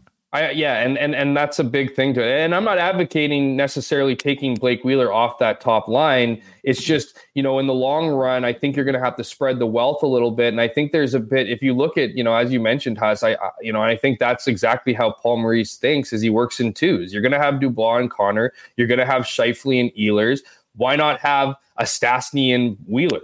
You know what I mean? And so obviously them both being wingers. I mean, Stastny can play center, but I like that line with Lowry. I think it's got a bit of an identity more so than say a Svechnikov, Lowry, and Harkins line. And it just maybe adds a little bit more confidence to that line, and more importantly, a scoring touch. So if you don't have your top two lines going, maybe there's an opportunity to put that line out, that Adam Lowry, Stastny and Wheeler line against lesser competition. And so these are just things I think are fun to debate. Obviously, there's going to be a process in all this. Maybe you need to handle it game by game. Maybe you need to manage Blake Wheeler's minutes more. As you mentioned, you identify, okay, this thing worked against Edmonton. Those were two pretty heavy games, particularly the game Thursday night. Maybe you switch things up, add a little bit, of a twist to the following night. Maybe Blake Wheeler takes a little bit of a back seat role than one against the highlighted Edmonton team, right? I mean, Vancouver was reeling going into that game. They lost 6 games in a row or 5 games in a row. They're talking about replacing their coach, all these things. I mean, you knew that team was going to come out with, was going to come out and punch you in the mouth if they didn't just completely fall off the map. So they did. They came out. They played well off the bat. Maybe there's some movement there. That's the in coaching that that we've seen a lot from Paul Maurice. But we've also seen him see like we saw in San Jose weeks ago, where they decided nothing was going and they just threw their best 3 players on the top line, and Kyle Connor scores and forces it to overtime. The reality in hockey is it's so fluid. There's so many things that factor into it that you're not necessarily going to have an ideal lineup for 82 games. It's just what we're seeing with this club so far is we're seeing a whole bunch of lineups that we can debate and talk about because we've seen so many different looks, and at times they've worked and at times they haven't. But the reality is it's not always going to be the lineup that dictates the success. It's going to be opponent, other factors, travel, all these things. It's about finding those right connections when you do get to a game that you like playing. And I know Paul Maurice loved those 2 games against Edmonton, so he's going to be bookmarking that lineup for key games. It's just when you look at spreading the wealth and getting the most out of your roster, if you can have a guy, whether he's found money or whatever he is in Svechnikov, if you can play with the top line and they can produce as we saw them produce, it opens up a lot more opportunity down the lineup. Yeah, and I guess just finishing this off and translating to the issue. I mean, Wheeler, we've talked about this before. There was a lot of people that seemed to, for whatever reason, really, they almost take it an affront that, he's a guy, he's done so much for this organization that the people think they're doing it because, they owe it to him or something like that. And I don't believe that that's the way Paul Maurice works. But I'll say this. He didn't do himself any favors in the court of public opinion with that penalty against Vancouver. And tell you what, I mean, when you make a play like that results in a goal against, it magnifies all of it. And it certainly gives a lot of ammunition to people that didn't like the decision in the first place. But saying all that, Jeff, the PK, this team is flirting with first place. You wonder just how good would this team be if they had even competent penalty killing, like middle of the road penalty killing. And to be honest, it would probably take a good stretch of about 20 games killing penalties to get to that middle of the road because of the issues that they've had in the first 17, 18 games of the season. Well, isn't that the truth? And I mean, it was interesting to talk to Adam Lowry and Paul Maurice post-game Vancouver. Obviously, the guy who decides who's on the power play, and Adam Lowry, who's a go-to piece on that unit. So, it was interesting to hear them talk afterwards. They're not super defensive, but defensive nonetheless, looking at their numbers. And, yes, when you take a full sample size, there's no denying the Winnipeg Jets have been brutal on the penalty kill. I mean, they're second last place, clicking at just over 60 something percent. You look at it, I think it's 64, just under 64% that they've been killing off. I mean, those are bad numbers, and so you can certainly ask the questions of where would this team be if they had a penalty killing unit that was even, league average, not in the basement. And the answer is probably a few more wins in the bank, as we saw with, Vancouver and some other games in the past where the penalty killing has just, been their collapse. I don't really know how to explain it. I mean, it's a lot of the same personnel. The defense, you can argue, are better, than last season. I certainly can argue that they're better than last season. I don't think there's an argument against it. No, that's what I mean. So so they should be better defensive wise. Their goalie's still their goalie. It's just, is it bad puck luck? I look at these, the thing about special teams, and particularly, obviously when your power play is buzzing, you're feeling, the top of the world. You go out there as a confident unit, you whip around the puck, and it seems like all things are going for you. And when your power play is not, it can be a real crutch against your team. Same story with penalty killing. I mean, a lot of those guys certainly take a lot, the Andrew Kopps, the Adam Lowrys, the guys who log a ton of time on that unit, take that very seriously. And it works the same way as a buzzing power play. When you're killing off penalties, you go out there and you have all these confidence and you're playing a bit freer. When things aren't going for you, you're kind of squeezing your stick, or your heart takes an extra beat every time there's a shot on net.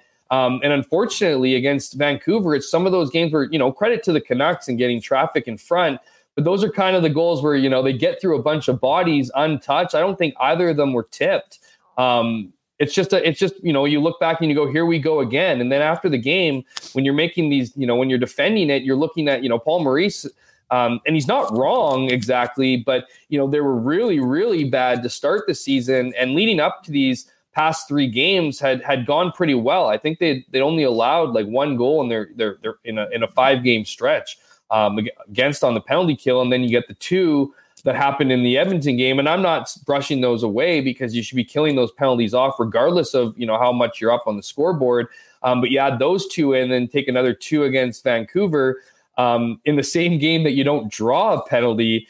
It's just, it becomes a little bit, the numbers become a little bit worse than or go back to kind of where they were. And again, that's not a defense, of this team. This is certainly an area that needs to get cleaned up. But, the good news is the number can stay the way it is. It's going to take a long time to, boost it up when it comes to league averages. But you got to start putting together, more, a longer stretch of games where this becomes a strength of your team rather than, an incredible weakness. And, you have the players, you have the guys that have done this for this team for years. You have the defense, you have the goaltending. It's now figuring out why this isn't working and finding a way to get a lot more consistent. And once they do that, I mean, you're going to see the difference, trickle into the standings, because as I mentioned, you've seen some games that have fallen off because of this group. No doubt about it. Jeff Hamilton, the Winnipeg Free Press, with us here on Winnipeg Sports Talk Daily, getting ready for the Jets and the Pittsburgh Penguins tonight. I was just telling Remus, as fun as it is being out here and checking out all the curling,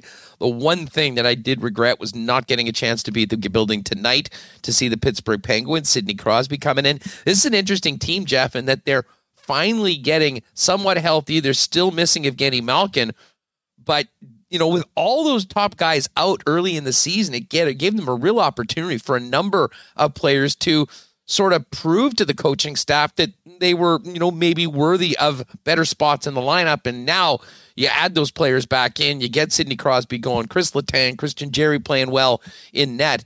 And it makes for a really interesting matchup and another great test for the Winnipeg Jets. We've talked a lot about these games in the West within the division, but it's always cool when you get the chance to go up against a player like Sidney Crosby. And I'm sure both Mark Scheifele and Pierre-Luc Dubois will be looking forward to any chance they get to go up against 87. Yeah, certainly. I mean, as much as we talk about Connor McDavid and, obviously all, younger players coming into their own, you always got to remember that Sidney Crosby's still getting it done. And to consider him old is kind of funny, but he is, right? I mean, he is getting older in his career. He's certainly in the back 9. But he's always, Pittsburgh's just a well-run team, and they haven't been good this year. They've dealt with injuries. They've dealt with, issues, on and off the ice, but they've seemed to be finding their game right now. So I think it's 8-0 the last 2 games. They had a great game against Toronto. They absolutely, beat up Montreal before that 6-0. And so to come in here to complete the Canadian hat trick is certainly their goal. It is interesting too that I don't know how many games. What is it? 1? Was it the New York Islanders that the Jets have played against the East this season?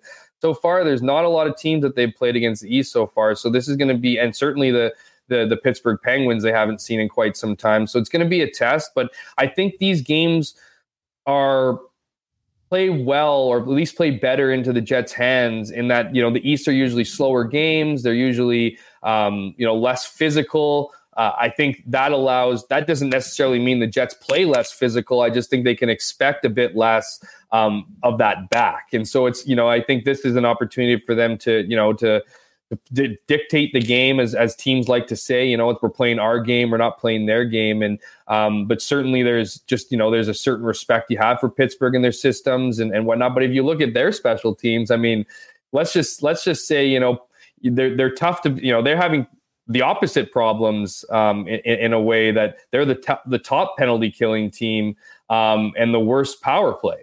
So if you look at, if you look at how they're playing, they got the best penalty kill out there, and then they're halfway down the lowest. First and 30 seconds. First and 30 seconds. So it's like, it's not just the Winnipeg Jets that are dealing with, these polarizing performances. In special teams. So, they're obviously going to want to work on their situation. And adding Sidney Crosby to the mix is certainly going to help your power play.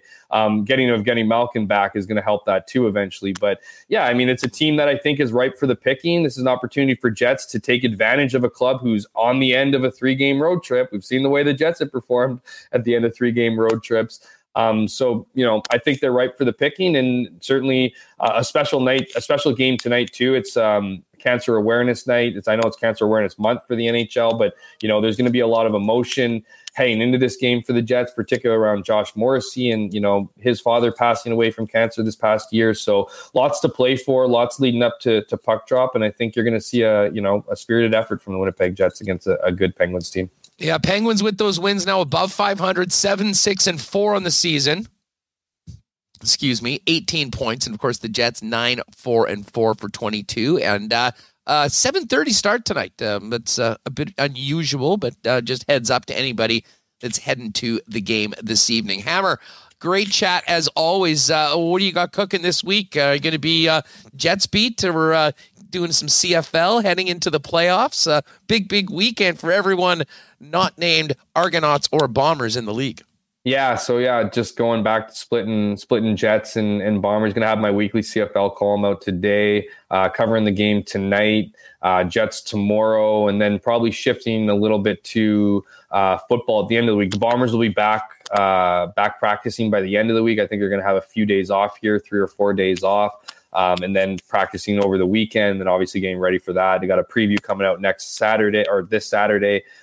Just kind of taking a deeper dive into the two division finals with the Bombers. I'm not going to be doing the semifinals preview, but the final previews, and then getting ready for, hopefully a Grey Cup that involves the chance for the Winnipeg Blue Bombers to repeat. So busy times, not going to be able to take my breaks or vacation till after Grey Cup week, but certainly can't complain with all the action and excitement that's been around. Before we go, you got to lean in that West Semi between the Riders and Stamps. I mean, man, they played tight games against each other through the entire regular season. Saskatchewan has home field.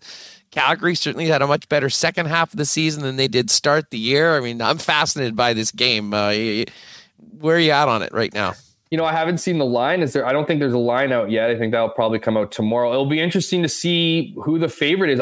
Here's the thing. I mean, I would probably go with the team that's getting points, because I think this one isn't going to be a blowout either way. I mean, it's going to be a tough game for Calgary in that they have to play in what will surely be, a rowdy Mosaic Stadium for, backing the Rough Riders. But what we've seen from the Rough Riders this year, I mean, we still don't know, 14 games into the regular season, who they are. Beyond, they were talking about making their kicker their MVP. So, this is a team that I think the Bombers want to play Saskatchewan. I think if they could make their pick, just because we've seen Calgary kind of come to life a little bit more, notwithstanding that last regular season game, which was just garbage to watch. Luckily, I just listened. But if I was to sprinkle anything on anyone, I would be probably leaning more towards the team who are getting the points, not the ones that are, that need to cover the spread. So, well, you know what? I was just looking up at CoolBet, and the lines, in fact, are up. Hamilton's a 4.5-point favorite against the Montreal Alouettes. Not surprised at that number. And the Saskatchewan Roughriders, a very slight favorite, -2.5 at home against Calgary. Essentially, there you go. There's your home field advantage. And exactly. See what happens. That's going to be, well, last one. who is a bigger challenge for the Bombers? I mean, if you're just a Bomber fan, what's the best scenario for it? Is it Calgary? Because here's an interesting thing, and I know you retweeted this on the weekend, but yeah. Well, I was about to get into it. Yeah, Calgary's got some guys, and I don't know who they are, but Dave Dickinson was pretty clear saying, we won't have the full complement of guys going to it, which is just unbelievable to think you'd play this whole season, have a game to go to the Grey Cup, and the guys on your team that didn't get with the program not going to be in the lineup. Well, and so that all factors into my answer here. I honestly think it feels like a bit of a win-win for the Bombers. Now, there's no guarantee out of the final, obviously, but if you look at who's the more dangerous team, I think Calgary is the more dangerous team. They needed a good chunk of the first half of their season to figure out their game, figure out their personnel, figure out what was going to work best. Obviously, had some issues at quarterback. They now have a healthy Bo Levi Mitchell. They've added a guy like Reggie Begelton. So I think. You look at the rosters and you're kind of leaning more towards, the Bombers wanting to play Calgary, wanting to play Saskatchewan. But the reality is to that exact point you just made, Huss, if they get through, I've been hearing, and I'm not a guy who's naming players who may or may not be vaccinated. That's not my job, but we're going to be getting to a point where we're going to have to identify them. But I'll tell you what I can tell you and the viewers is that there are some notable names being rumored in that group. And for Dave Dickinson to say this will not be a full group, it'll be fascinating that if the Calgary Stampeders do get past the Rough Riders in the West Semi and are here in Winnipeg on December 5th, who exactly they're leaving behind. So, if you're the Bombers and you want to play Saskatchewan, okay, they haven't been that great this year. They've dealt with injuries. They haven't been nearly as consistent. You feel like you can beat them. That's one thing. If you're worried about Calgary, well, you're going to get a watered down version of them. Just how watered down, we'll see. But again, there's been some names floating out there that would definitely have an impact in those games. So if you're Winnipeg, you're kind of looking at it as, okay, I mean, again, win-win's maybe bad usage of words because there's no guarantee, but I just think everything's set up for Winnipeg, who's healthy. They're going to get, most likely going to get Andrew Harris back for that game. That's kind of been eyeballing that game. I just can't envision him not playing. You're going to have a Zach Collaros who got his touches in that final game. I mean, you're going to have a defense that has been suffocating all season. I just, without jinxing it, I won't go as far for the viewers that worry about those things. But let's just say the Bombers look like they're in pretty good position heading into that December 5th home game. Hammer, enjoy this game tonight. Thanks as always, and we'll catch up next week. Always a pleasure, guys. Thanks for having me on, and shout out to the comments, good or bad. Cheers. Yeah, I haven't been able to see the comments today on the road. I'm sure there was plenty during our conversation at Jeff K. Hamilton on Twitter, and of course in the pages of the Winnipeg Free Press. Man, I think I've got a water delivery outside. I certainly hope it's Culligan. Told Coolbet Chris to get me a little Diet Pepsi delivery and some H2O. And when it comes to water services in Manitoba, 65 years and counting, the family-owned Culligan Water, taking care and hydrating Manitobans. They've got it all: water softeners, filters, bottled water coolers, and whole home systems and drinking water systems, not to mention city-wide water delivery services as well. And of course, if you do have needs for your business, the folks at Culligan have commercial and industrial water products and solutions as well. Find out more by checking them out online at drinkculligan.com or pop down and see the Culligan man and the entire crew down at 1200 Sargent Avenue, or give them a call, 204-694-5180. Culligan hydrating myself. Certainly Remus just got a delivery last week. Just a great service. And bottom line, great people. Another great family-owned business here in the city of Winnipeg. And wow, we're just about ready to celebrate the 5th anniversary of Little Brown Jug. And to commemorate 5 years in biz, the folks over at Little Brown Jug have a brand new 5-year anniversary brew, the Brute IPA. It's a celebratory beer brewed for Little Brown Jug's 5th anniversary, a champagne-like extra dry IPA with flavors of citrus and stone fruit. And our guy Dallas Pauls had a birthday yesterday. Well, his Cowboys were unable to get the W, but he did have a great day because he was drinking some of that brand new 5-year anniversary Little Brown Jug Brut IPA. And they've also released a special edition 5-year tulip glass with a commemorative gold 5-year logo on one side, a gold regular little brown jug logo on the other, and a gold rim. Check the website for more, as well as the great gift boxes available where you can select one of our curated gift boxes or create your own by adding some merch and beer and adding the custom gift box to the cart. They'll put it together for them and deliver. A great option getting ready for the holidays. It's all over at littlebrownjug.ca, or check them out at the tap room over on William Avenue. And a big shout out to our friends at Knott Auto Corp as well. The winter is here. You might be thinking it's time for a new vehicle. Before you do anything, hit up the Knott crew. Why not get into the car of your dreams at an amazing price with the help of the Knott team? And they're also quite excited because the Winnipeg Car Lab is open as well. If you haven't seen the commercial that they did with Milt Stiegel, it really is neat. You can see it on the Knott social channels as well, or on the website over at Knott.ca. All right, I do want to talk a little more Bombers in CFL. We'll do that with Remus in a few minutes. A bombshell, a nuke essentially through the Edmonton Elks organization today. No surprise to anyone. But we'll get to that in a minute. First off, considering we just got ready for this Jets-Penguins game tonight with Jeff Hamilton, I figured it'd be a good time to hear what Coach Paul Maurice has to say. He spoke earlier today after the morning skate and getting ready for his squad to welcome Sidney Crosby and the Penguins tonight to the Canada Life Center. Josh's dad, do you have any memories of Tom from maybe some interactions? Yeah, they do, and we don't spend a whole lot of time interacting with parents. You get your father's trip every once in a while, and more kind of the interactions with your family, maybe in the family's room, right? So that would be the story. Always so positive and upbeat about the Jets and how his son was handled, because he had kind of a high pick come in, and it wasn't an easy necessarily straight line. And you have experiences over the course of your career of mom and dads not understanding why that the day after the draft he wasn't first line center or whatever, or the progression that happened. And he was always so very positive about the direction, right? Really like what's going on, way he's handled. So really positive feedback with him, and I think that attitude you see in Josh, right? You see in the son. He's always really upbeat guy, coming to work, excited to work. He's a good man. Well, kind of a two-part question here for you.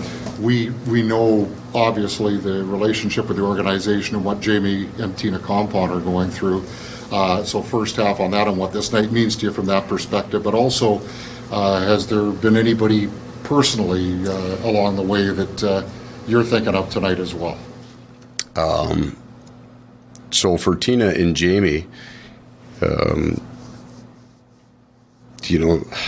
how the right way. It's a significant battle that they've been fighting for a long time. It's been years now.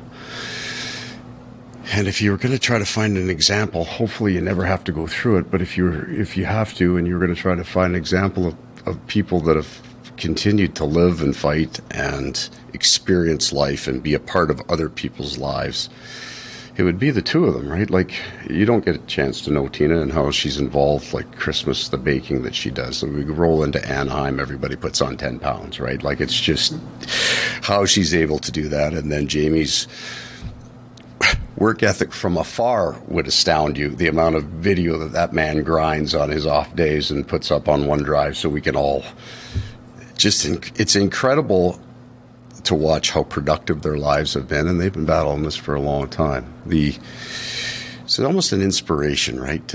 Not a lot of days where you have an excuse to get out of bed late, because she isn't. You need to get your butt out of bed, right? Because Jamie's already sent you 10 things that you got to look at, and these 5 texts. Have you ever seen it yet? Have you watched the video yet? Oh, man. Yeah, and personally, yeah. I don't know anybody that doesn't. I mean, we have somebody in our family right now battling, and it's serious. And I would say if we extended our families out to cousins, and all of us somebody would be dealing with it right now. It's just everywhere. This is a nice part of being in the National Hockey League. It's a month, and it's something that every single person in the room, every player, trainer, coach, manager is attached to every one of you in the room, right? It's, how do you say, it's a nice part. In a difficult situation, it's a great connector for all of us and probably everybody that's sitting in that building tonight. This is going to be the toughest game of the year because there's probably going to be some kids come out on the ice tonight and I'm going to be staring at my feet for the most part, just trying to get through it, right? Like everybody else. It's tough. And then you also get inspired at the same time. How to go for Paul today on the conditioning The scale? word good came out, so we're hanging on that. He'll skate again tomorrow, and we are expecting to bring him on the trip. Can you tell us what the lineup for tonight? It'll be the same. What do you expect the style of game to look like tonight, Paul? You've seen a lot of East opponents this season. Yeah, I think one of the things that Pittsburgh has hung on to from their Stanley Cup runs is a pace of play. So they when Sidney Crosby's back in the lineup, he's up 1.13 points a game for 16 years. So that changes what they're able to finish, I think. The plays around the net, the skill plays, the breakout plays. But that they play at a really high intensity level and they're on the puck. And that would be a term that we use in our locker room a lot. And I think we're still trying to get there. I think that even our last three games, I've liked us on the puck. I would say I would include the St. Louis game, not so much the LA game, but in that 4 of our last 5, we're on the puck the way we're supposed to be. I think that they have learned to do it naturally. So what does that mean to you? This won't be, I don't think you're going to see a lot of bodies turning away from the puck to create motion. It's not going to be a flow game, but it will be very, very fast. It'll be very, very direct. Well, they're kind of the special team extreme, if you will. Yep. Number 1 on the PK and number 32 on the power play. And in your video, also they're leading the league in shots. So, correct. Are they just one of those teams they pound away, or are they getting? It's a quickness. It's a quickness, and I think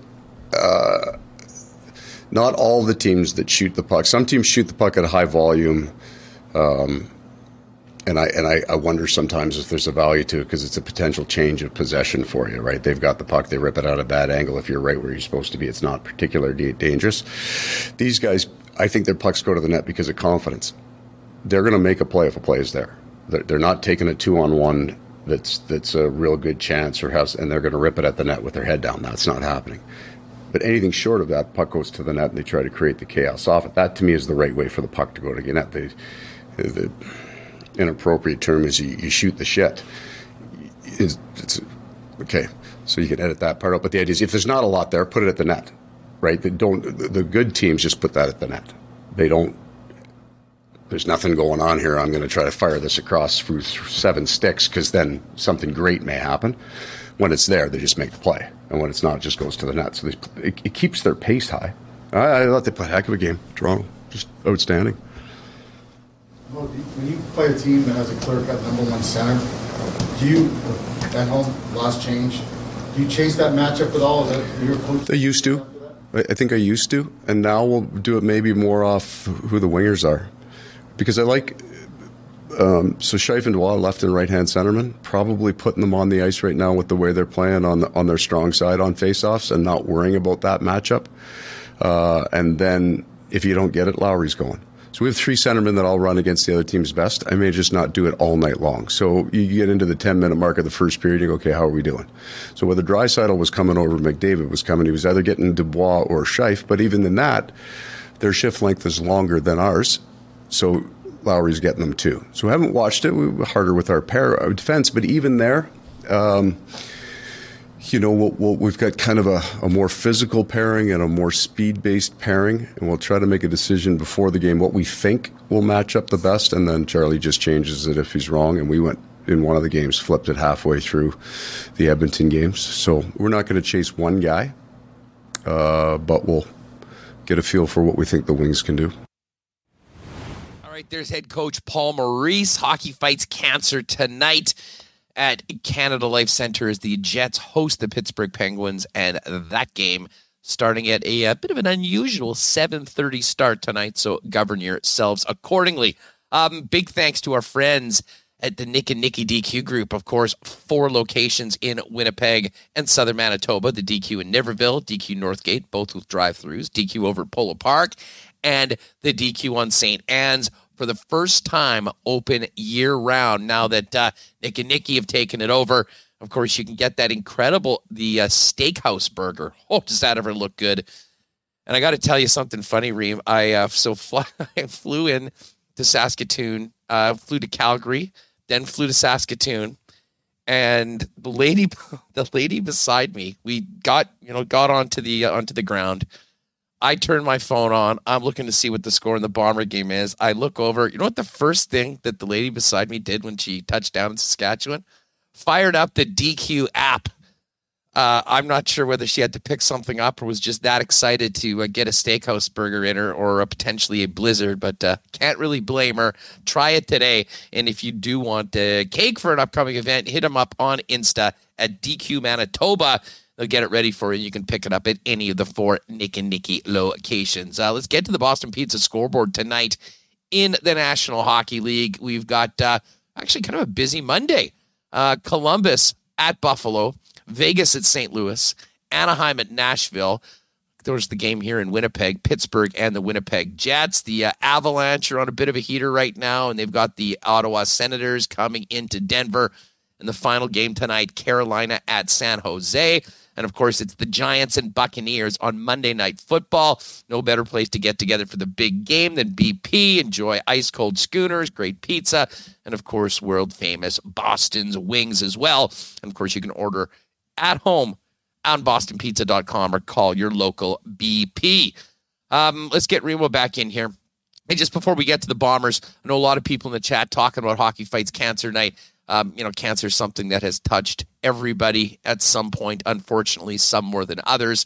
Of course, we know about the unfortunate passing of Josh Morrissey's father last year. And it sounds like Josh is actually going to be doing a little fundraising as well for the cancer charities with one of his jackets. But, it's always a special night. I just think, there's a few more tear-jerking scenes that when they bring out some of those young kids that have battled cancer before out to center ice before the game. But always a special one and a very important endeavor for both the Winnipeg Jets and the National Hockey League celebrated tonight. Yeah, it's you're kind of emotional hearing everyone in chat mention someone that they've lost to cancer, and everyone knows someone.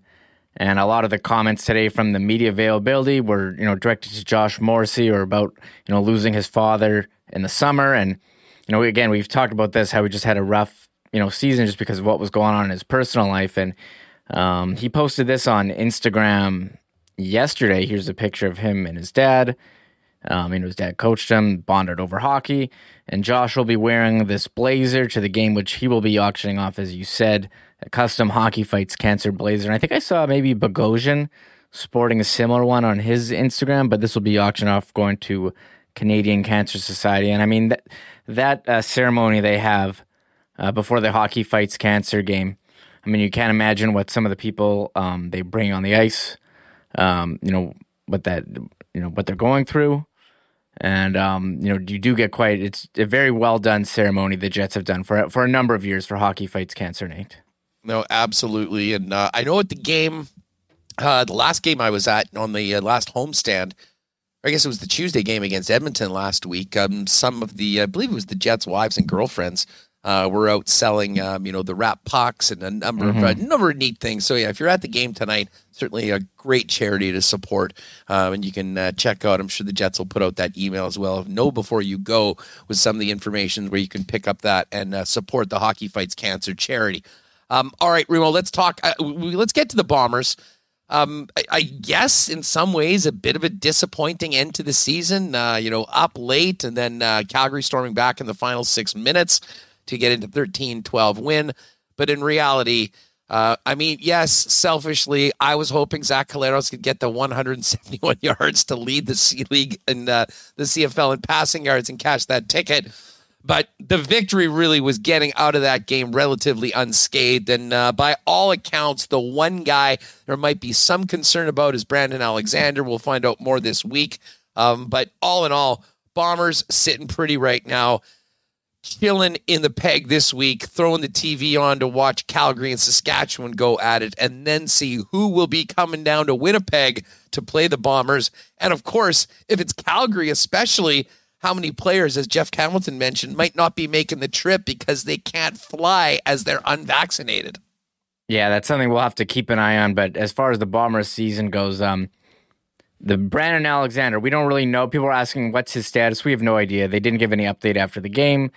We're going from Ed Tate's tweet. He walked off under his own power. He was on a punt cover. So you hope he's okay. One of the best safeties in the league. That'll be a big loss for them. But again, we have no idea. There's no update. So you hope that's nothing too serious. And thankfully, they got like 2 weeks.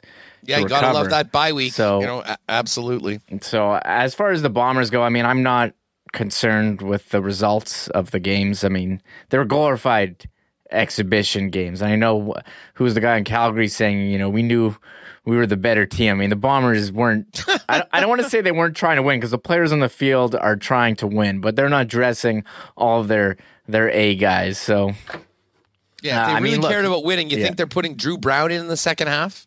Yeah. Probably not. I mean, Drew Brown wants to win, and the guys who are playing, but the strategy they're employing is like it was an exhibition game. So, I mean, if you're, go ahead. I was just going to say the one guy that really took advantage of the opportunity, and a guy that I think we've been sort of waiting to see all year long, was Johnny Augustine. Yes. I mean, he was phenomenal from what I saw during the game, and again, I had to catch up with it because I was flying during most of it. But, looking, I think Hamilton, and a number of people put out some tweets that, I mean, I want to talk about an opportunity to audition maybe for a starting role elsewhere next year. Johnny certainly did very well for himself in that respect. And I think also maybe reminded the coaching staff that, although he didn't play a lot during the regular season, going into the playoffs, he's a guy that, might be worthy of a few touches, change of pace. But, we expect Andrew Harris to be back. Brady Oliveira's had a real strong time in place of Andrew Harris at times this year. But there's more than just those two Oak Park products in the Bomber backfield, and Johnny Augustine is a big, big part of that as well. Looking forward to having the Bombers Defensive Player of the Year, Adam Bighill, on the program tomorrow. And again, don't forget, folks, I believe I heard last week they had less than 5,000 tickets left for the game on the 5th of December.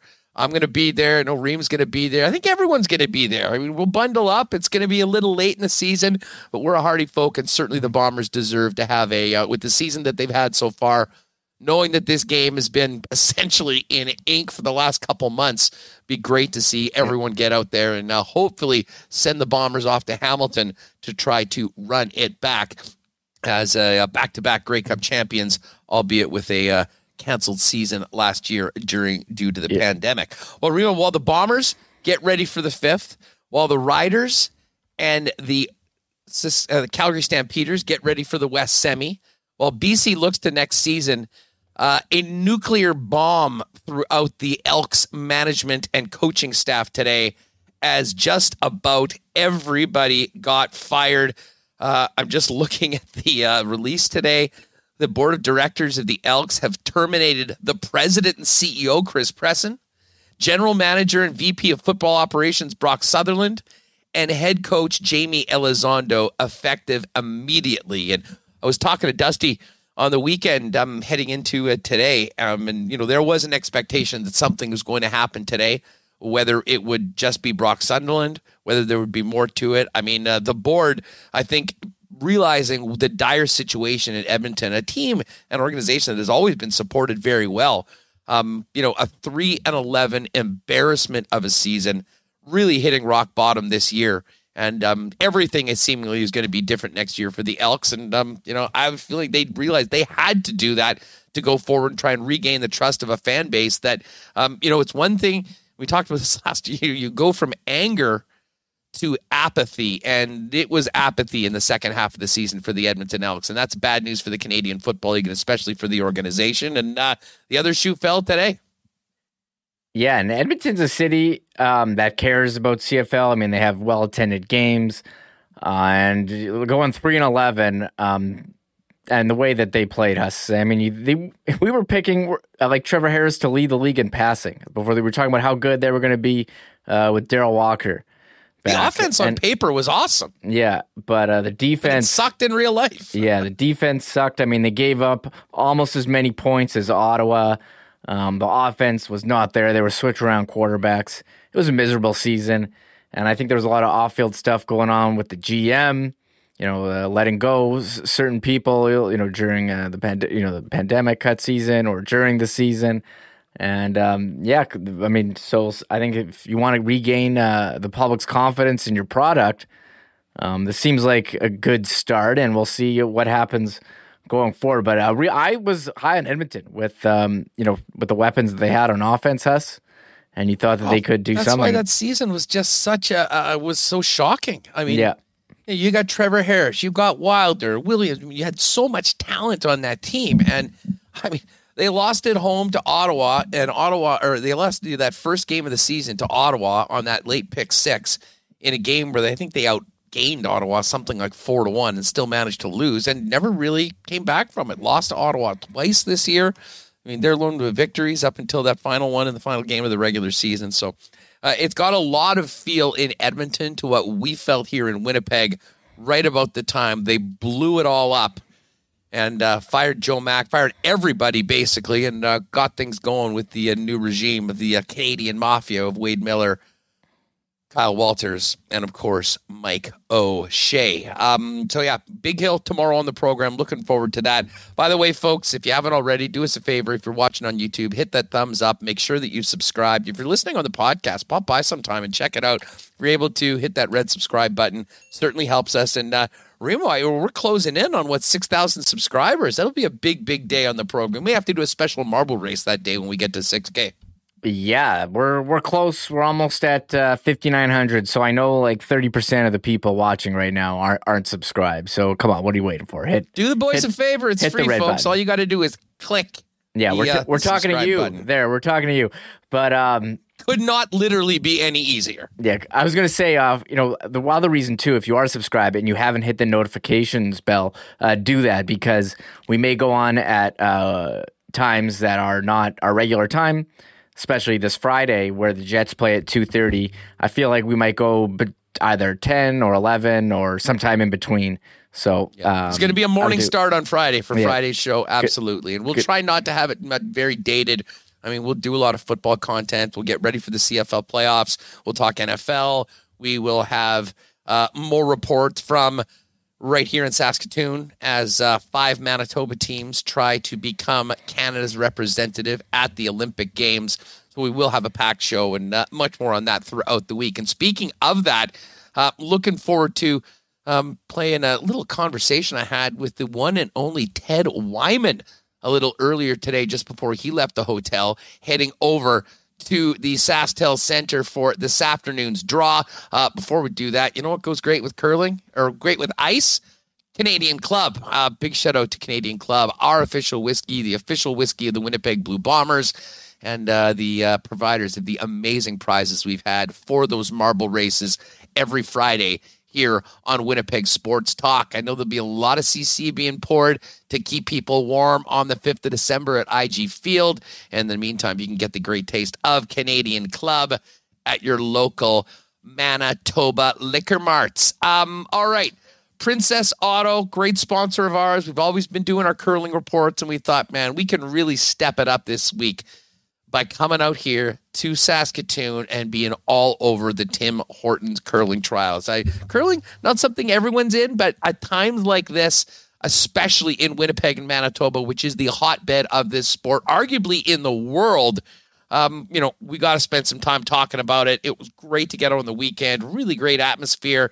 And as far as it goes when it comes to the best curlers in the world, I know many of the other countries are sort of now challenging Canada, but I'm not sure you'll find a more stacked field anywhere than the 9 men's teams and the 9 women's teams that are vying to represent Canada at the Olympics over the course of this week. Of course, Princess Auto, proud sponsors of Jennifer Jones' team, who's 3-0, top of the table right now on the women's side, and Mike McEwen, who had a big win on the weekend in their game number 1, and then had the bye yesterday. I was hooking up with our good pal Reed Carruthers at the hotel. They were like, well, of all the days to have a day off during the event, NFL Sunday, not the worst one to have, but I did see him earlier this morning on the way to their meeting. The game face was on, getting ready for a big matchup this afternoon, an all-Manitoba matchup between McEwen's squad and Jason Gunlickson. Of course, Princess Auto, not only a great sponsor of curling locally and around the country, but also the place where you'll find the best deals on the most unique assortment of tools and equipment around.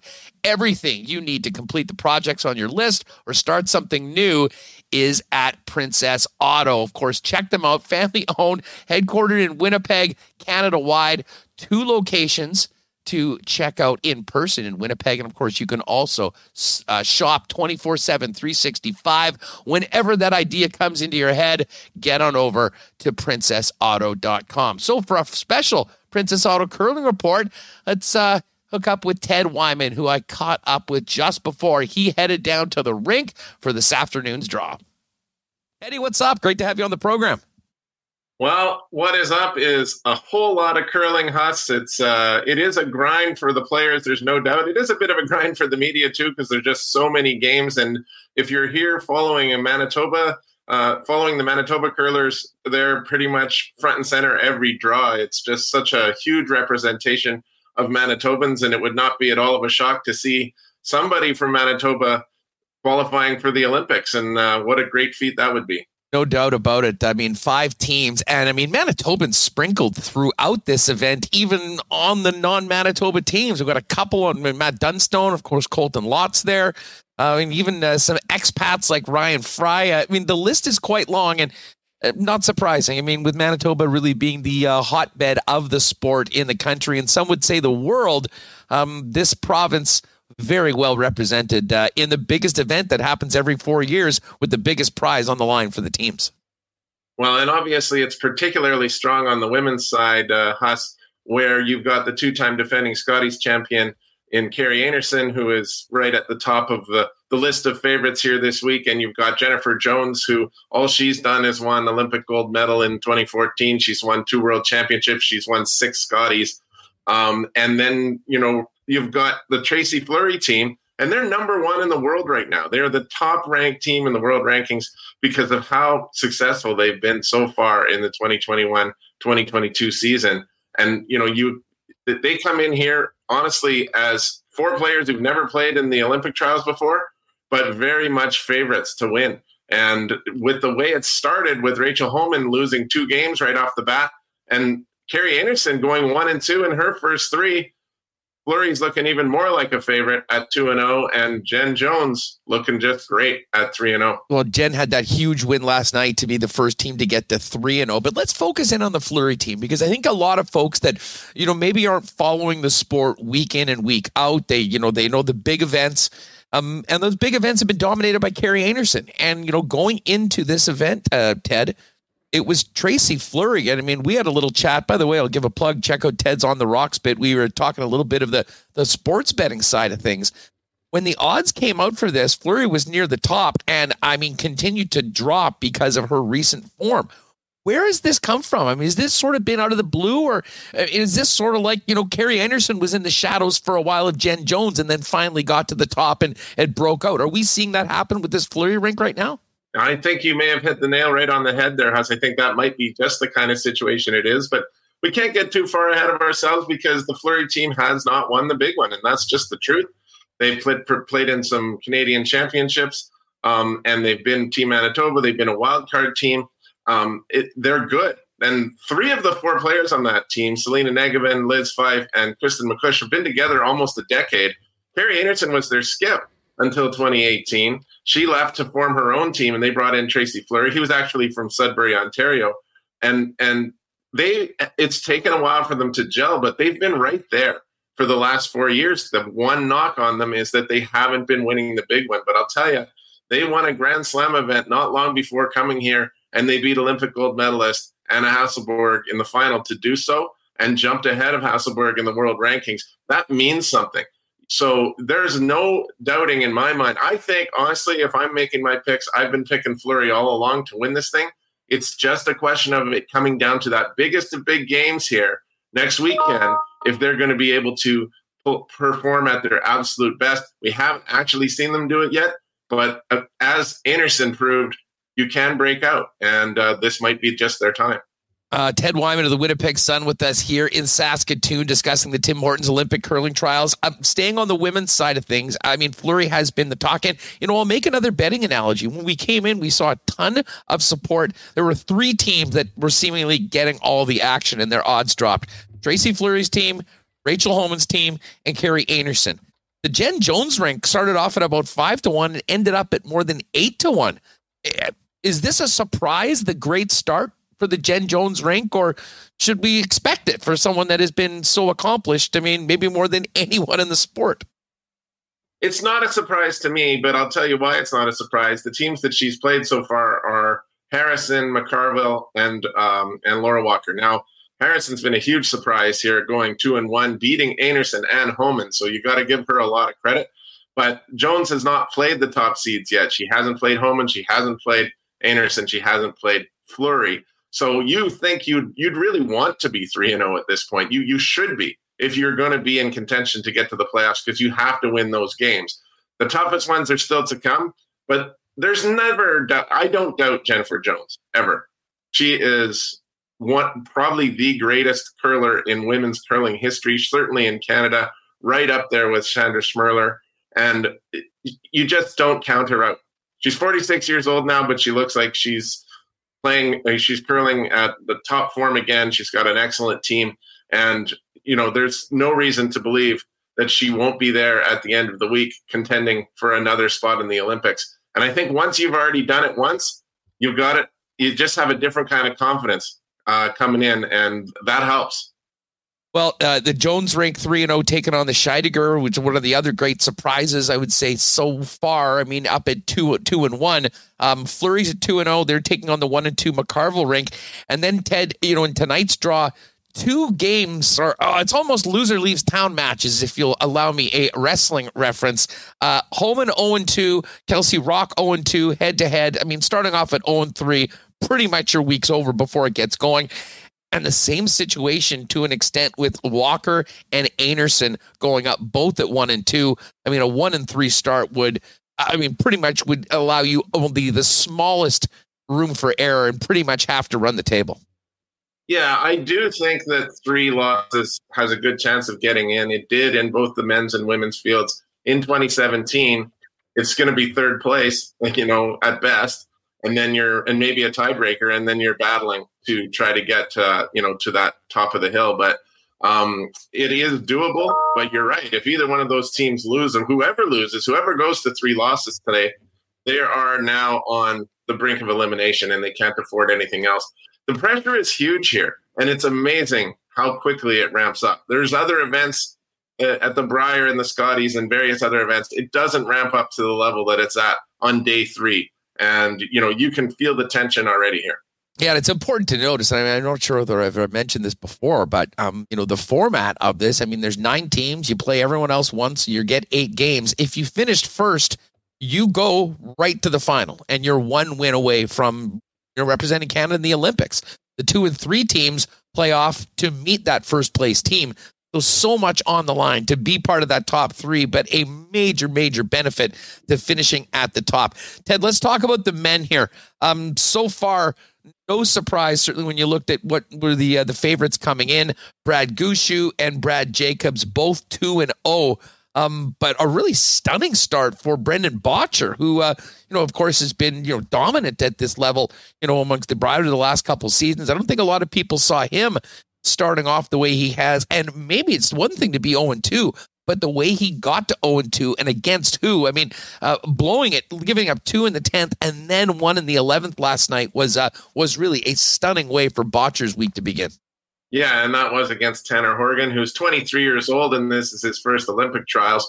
Hasn't played in a Brier ever. And Brendan Bottcher has played in the last 4 Brier finals, and he finally won his first here in 2021 back last March.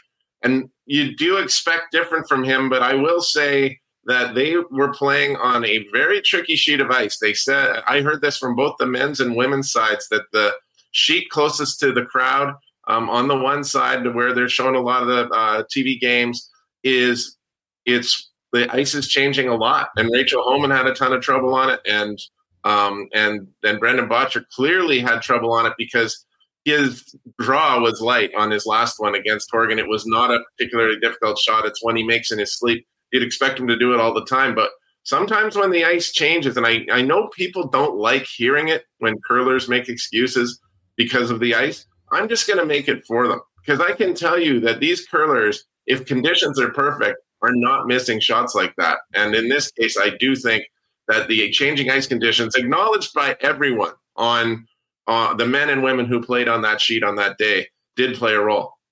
Let's move over to the men's side as far as the Manitobans go. And today, a big matchup between Mike McEwen's team and Jason Gunlickson's. Gunlickson started off is 0-1 after losing to Epping. Ted, it's funny. I was talking to some of the guys from the Epping team, and they sort of admitted that was a real tough spot for Gunner to be in, having the bye in the first round and then playing his first match against a team that had already had a game playing on the ice and, getting a chance to feel the conditions. Gunner didn't have that opportunity. Extremely bad luck of the draw there for Gunner, I think, to have had to sit out that first draw, because you're right. This ice is very tricky. At every single time you start a Brier or a Scotties or any big event, and this one is the biggest of them all, it takes a little while to get the ice figured out. And for one team to have had a chance to play and figure it out and the other one not, it's definitely not it's an unfair advantage. It's not something that anything can be done about if you're going to have a 9-team field, but that's just the truth. And unfortunately for Gunner, they were affected by it. And I'm interested to see how the day off yesterday affects the Mike McEwen team, because Mike McEwen played fantastic in his first game against Matt Dunstone. Everyone in that game acknowledged that Mike was the best player on the ice. And I can tell you, everyone in curling will say that a red-hot Mike McEwen is a dangerous, dangerous curler. Like, he can get up there. He's not always that hot, but when he gets hot, he is somebody to really watch out for. Then they take a day off, and you just wonder, do you lose a little bit because of that? So it'll be very interesting to watch that matchup. Yeah, I had a good chat with Reed Carruthers yesterday at the hotel, and said basically the same thing. They felt very, very good about the way they started the event. And, in some ways, that first game is so important, which, kind of speaks to the unfortunate situation that Gunlickson was in. But for McEwen to go up against a Dunstone rink that has, beaten a lot of those top teams and to perform the way they did, I think a lot of people were wondering which Mike McEwen and Mike McEwen's squad would be here. And certainly early results are that they're here and they are going to need to be reckoned with. They always are. And, Mike McEwen was in the final in 2017 against Kevin Cooey, and there was just one shot that, it came down to one shot, and Kevin Cooey made it. And it wasn't even an easy shot. He just is one of the greatest players to ever play, and he made it. And that was a different team for Mike McEwen, changed things up, joined Reed Carruthers and his team. Reed moved from skip down to third, and now they're playing, Derek Samagalski and Colin Hodgson are still there. And it's taken a long time for that team to gel. They haven't really been at the absolute top yet. And I don't even know, and this is the end of the quadrennial, depending on what happens here. I'm not certain that the team even stays together longer after this. But this is something that happened the last time, is that Mike came into it kind of knowing that his team was maybe not continuing on after that year. That was when he was with BJ Neufeld and Matt Wozniak and Denny Neufeld, and they went out and had an amazing tournament and almost won it. So I don't know, maybe those guys are talking about things like that just to see if they can get them fired up or something like that, because it sure seems to be working, at least early on. And, they've only played one game, so it's hard to say, but I do know that that's a team that everyone in curling knows can get hot and needs to be reckoned with. Yeah, any given Sunday, as they say in football, but I mean, any given opportunity of a team of that nature that has done it and had been so close in this event before, I mean, you certainly need to pay attention to. All that being said, though, Gushue and Jacobs were sort of the smart money coming in as the favorites. Who, in your opinion, Ted, is the team to beat right now on the men's side heading into today's action? I said Cooey 2 days ago as that's my pick to go to the Olympics, and I'm not backing off on that, but I can't believe how good Brad Gushue looks so far in this thing, man. His team just looks surgical out there. And that really, he's been the best curler in the world on the men's side. No, that's not fair. Nicolas Edin has been the best curler in the world on the men's side, but Brad has been the best curler in Canada on the men's side over the last 5-year period. They've learned how to win the big event. They've won the Brier 3 times, and the expectations are high. I would be shocked if he's not in the final. And, it could be Gushue and Cooey again. They already played yesterday. We all talked about how that could be a preview, and I would not be shocked by that. Yeah, well, I mean, Cooey had a big opportunity for a big end, and but like we said before, I think we were talking about with you on the rocks. The margin between winning and losing at this level is so minuscule, and you need to take care of those opportunities, especially against some of the top teams. And Cooey wasn't able to get it done yesterday against Brad Gushue. Ted, this has been a lot of fun. Fill people in. You're not even just covering this event for the Winnipeg Sun. I imagine your bylines are really coast to coast for Post Media right now. That's a fact. Yeah, we run from Vancouver to Montreal and pretty much every big market, and I try to do my best to touch on all the bases for everyone across the country. It's kind of cool because I do like that. A lot of times in the past, I'd be covering it for the Winnipeg Sun. You're very specifically writing about the Manitoba teams, and I'm very cool with that. But I do like being able to do the entire diversity of the country in terms of all these different teams, getting to know everyone, and been having a lot of fun with it. A couple of stories a day in the papers across the country, and also my On the Rocks video series, which you were very gracious to join me on earlier today. And I really get a kick out of doing this. Curling was not my sport growing up. I don't play it, but I really enjoy being around curling and curling events. No, absolutely. The people are phenomenal. And when it comes to an event like this, there's 4 years of work that has led these 18 teams to this event. There'll only be 2 standing at the end. The stakes are incredibly high, as is the talent on the ice. Ted, we'll see you down at the rink a little later on today. Thanks for doing this. Right on, buddy. Thank you. All right, thanks again to Ted for hooking up with me before he headed off for this afternoon's draws. Men on the ice right now as we do the show live on YouTube. And tonight, a full slate of huge matchups on the women's side. And, a perfect segue from our Princess Auto Curling Report to checking the lines with our friends at Coolbet Canada. And, of course, I'm doing a bunch of content for Coolbet as well. Chris Abbott's out here.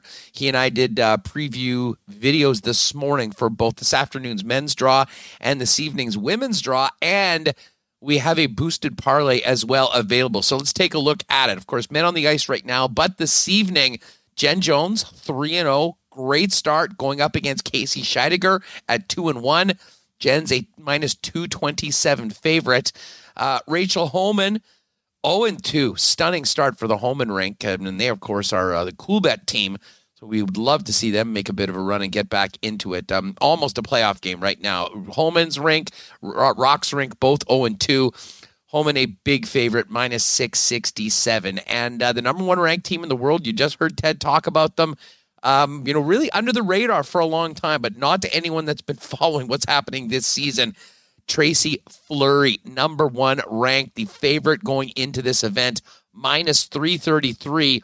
Up against Krista McCarville. And the final matchup, Carrie Einerson and Laura Walker, both teams 1 and 2, desperately needing wins. Einerson, the 2-time defending Scottish champ, is -270, and Laura Walker is +194. I personally did a little parlay. It's actually a bit better of a number right now than when I did it earlier today. Jones to win, Holman to win, Fleury to win, was 102 earlier. Now, I think Holman's numbers come down a little bit, as his Fleury. You'll get +115 if you want to parlay those 3 together. But we got a little exotic for our Olympic Trials boosted parlay today, hitting a couple of the rock lines. We're going to go with Jen Jones, -1.5. So the Jones rink to win by 2. Laura Walker up against Carrie Einerson. Walker is getting a 1.5. So we need Walker to either lose by 1 or to win the matchup. And the final one for that is the McCarville rink, who's actually looked quite good going up against Fleury. They're getting 2.5. So essentially McCarville to lose by 2 or less. That one we put together was about +554. We've got it boosted to +675. If you want to get on that, get to coolbet.com. Just click on the boosted parlays, and you've got the boosted curling parlay from Hustler and Chris. That is up there right now. In addition to all the great curling action, we mentioned there's a lot going on with the National Hockey League tonight. Let's see what we've got for the Jets odds as well as the other games tonight. Columbus, minus 130 favorite in Buffalo to take on the Sabres. Preds, minus 141 faves at home against the Anaheim Ducks. The St. Louis Blues, minus 156 against the Vegas Golden Knights. Colorado, a big favorite, minus 333 at home against Ottawa. And the Winnipeg Jets, minus 112. Pittsburgh, minus 104. That game, of course, is 7:30 start at Canada Life Center. Actually, probably pretty good value on the Jets, to be honest. And Carolina, minus 156 at San Jose. And Oilers and Stars, that's already tomorrow. That is up. Oilers on the road, minus 109, minus 109. It's all available right now. And quickly, as we mentioned, we do have lines now as well for the CFL playoff games. We'll get to that after we get to Monday Night Football. It's the Buccaneers hosting where is that line? Where is off it? The board right now? Something, are we getting like a Lamar Jackson action like yesterday, Remo, where all of a sudden one of the quarterbacks are out and the line's flipping 7 points like it did yesterday? Most of the week it was minus 10.5 for the Buccaneers at home to the Giants. Not entirely sure why that's off the board right now, but pay attention to that if you do want to get on it.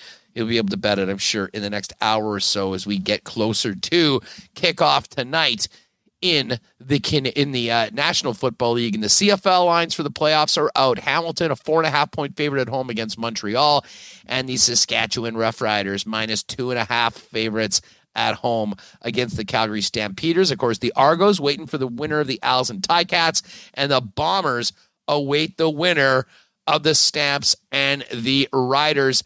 And the Grey Cup odds now down to 6. The Bombers, a heavy favorite, minus 128 for the Bombers to win the Grey Cup. Toronto plus 525. Hamilton 6-1. Saskatchewan plus 750. Stamps plus 850. And the Alouettes, the long shot of all the teams still in the dance at 11-1. Remo, you heard anything on this Bucks game? Why it might be off the board right now? I haven't seen anything. I'm not sure why, but I just want to give a shout out, Hess. We did get a super chat here. I want to bring it up because I know you can't really see it. Shout out to Beautiful. John. Shout out to John, who says, I saw that quote, does anyone want to win this game at McMahon Stadium on Saturday? Thank goodness for hand warmers. Shout out to John for the super There was a few folks. I saw the Jets Pope was out in Calgary on the weekend. Demo was at the game as well. And he said what everyone knows when they go to McMahon Stadium. God, that place is an absolute dump. Calgary needs a new stadium so badly right now. But no more games at McMahon this year. They got to go to Regina on the weekend. If they win, they'll go to Winnipeg. And obviously, if they can continue winning, they'll end up in Hamilton. But the home schedule finished. And hey, speaking of thank yous, Remo, I know a lot of people checking out checked out the merch page. Of course, I've got the Winnipeg Sports Talk hoodie on. You're rocking that quite a bit this week. You can pick one up as well. WinnipegSportsTalk.com. Go to the store, make your order. Boom, shipped straight to you. And we've got to thank Bruce and Ken for a couple of orders over the course of the last few days on the site. Yeah, it was a couple trickling in. I know a couple hoodies, zip up. We have some koozies on there. There are still a couple of, I think there's a small number of these hats available on our website as well. So, we're trickling in. So thanks to those guys. And I saw Justin put one in last week during the show as well. So exciting stuff right there. No doubt about it. RIP to me in our DraftKings Eliminator pool. Unless some sort of miracle happens, and I think the Tampa Bay defense can get 30 points tonight, that will be it for my season. A disappointing end after a really nice start. But, man, pretty wild game a few wild games last night in the NFL, especially the Sunday Nighter. What was it, 24 points in the fourth quarter by the Steelers? But then it was Justin Herbert coming back in the final moments with the big touchdown for, a 41-37 win last night? Hope you took the over in that game. And, of course, Chiefs, huge win against the Dallas Cowboys. And doing it on defense right now. Holding Dallas to under 10 points. Pretty significant for the way Kansas City's trending right now. And the Vikings, if Mitch is still with us, I was laughing my ass off at Mitch's tweets. Another one of the tortured Viking fans that was literally trading in his Viking card at the end of the game. And then lo and behold, Vikes got a big win, and what a huge win that is. I mean, I think Green Bay's winning the North, but we've talked about that 7th playoff spot, Remus, that has changed everything right now. And the Vikes, if they can, win a few more games, they'll be right in the mix for that after a pretty rough start. Yeah, shout out to John with another super chat. Thanks, John, talking about McMahon Stadium. But thanks, John. Appreciate that support. Appreciate you. As far as the games go, I was like, oh man, the Vikings blew it again to Aaron Rodgers. He seems to know exactly how to tear up the Vikings D, but it was Kirk Cousins coming back. Rodgers maybe scoring a bit too quick at the end there on the bomb to Valdez-Scantling. The Chiefs, we were talking about how they were done, how much they suck, a couple weeks ago. Quickly. Is Ryan Friesen in the chat? Yeah. Friesen.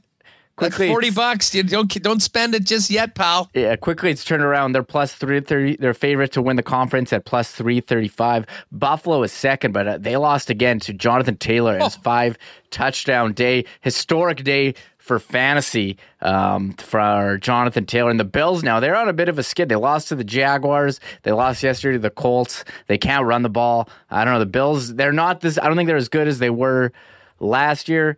And, that Sunday nighter, I thought it was done when the Chargers were up, but credit to the Steelers who came back. Ben, he's still slinging it, but it was Justin Herbert who had a rough one last week.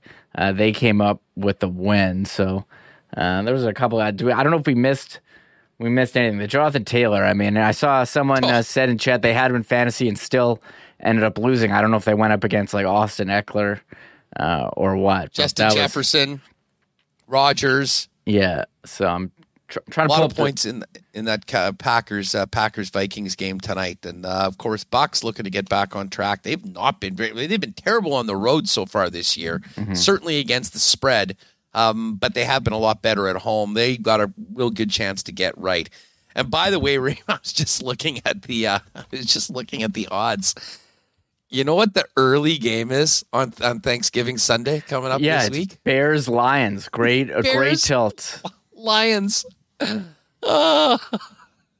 Yeah. You got must-see TV. Well, must-see TV. Prime time. I don't know who's on quarterback, but Justin Fields had a rib injury, so it could be Andy Dalton time there against the Bears, who started Tim Boyle at quarterback yesterday. The Lions have not familiar with them. The Bears are only favored by 3.5, so we'll wait and see. I would probably take the Bears, but it is in Detroit. I mean, maybe this is going to be the Lions' win. They got to get a win sooner or later. Dan Campbell's got a tie. Got to get a win. We know they won't go 0-17. They could 0-16-1 is still on the table right now. Maybe they get it done this week. The other games for the Thanksgiving Day: Cowboys hosting the Raiders.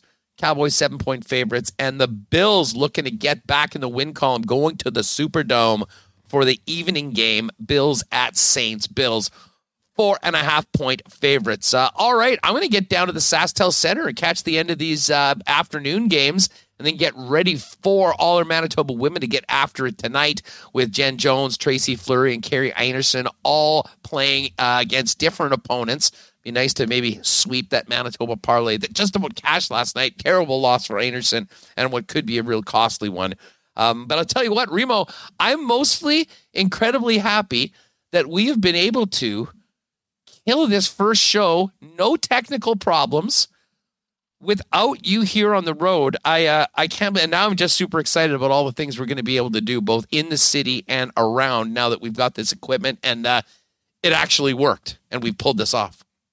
Yeah, no technical hiccups. We got it worked out. As long as we have an Ethernet port. People are laughing at the hotel Wi-Fi. We're not on Wi-Fi. We are wired. That would have been a deal breaker. Yeah, we don't trust Wi-Fi here for these remote broadcasts. So we got it to work. I got to give full credit to you, Huss. You came over on Saturday, and I give you at least 2 tripods. You got a light there. I think you have like 3 different webcams, a couple microphones.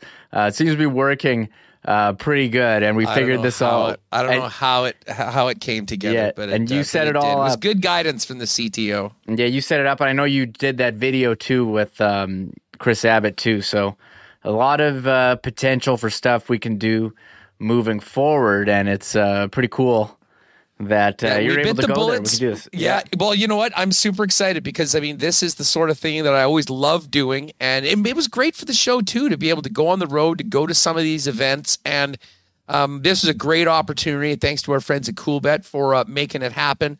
And I obviously love doing stuff with Chris. So we're going to have a heck of a lot of fun doing that, following our Manitoba teams, the CoolBet teams, of course, Princess Auto sponsoring 2 teams in it. It seemed like a natural event to come out to for a Winnipeg Sports Talk with so much interest in it. Now, of course, tomorrow we'll be talking a lot more Jets. Adam Bighill's going to join us on the program. Looking forward to that. And, of course, the latest from Saskatoon and how our Manitoba teams are doing as the quest to become Canada's representative at the Olympics continues. A huge thanks to both CoolBet and Princess Auto for their support.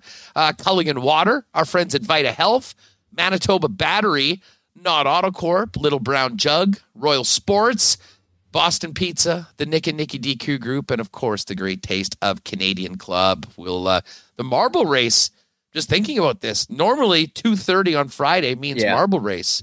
Well, the Jets are dropping the puck at 2:30. We're going to do an earlier show, so we'll confirm the time tomorrow.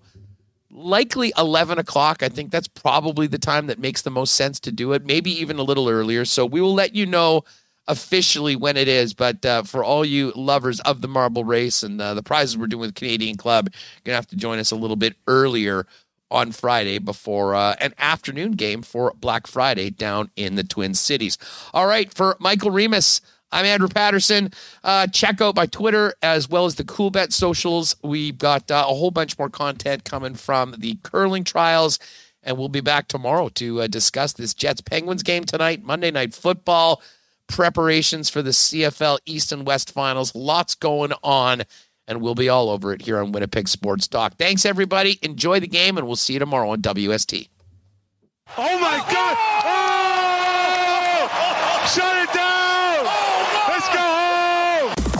Thanks for tuning in to Winnipeg Sports Talk Daily. Make sure to subscribe on YouTube and your favorite podcast feed at winnipegsportstalk.com.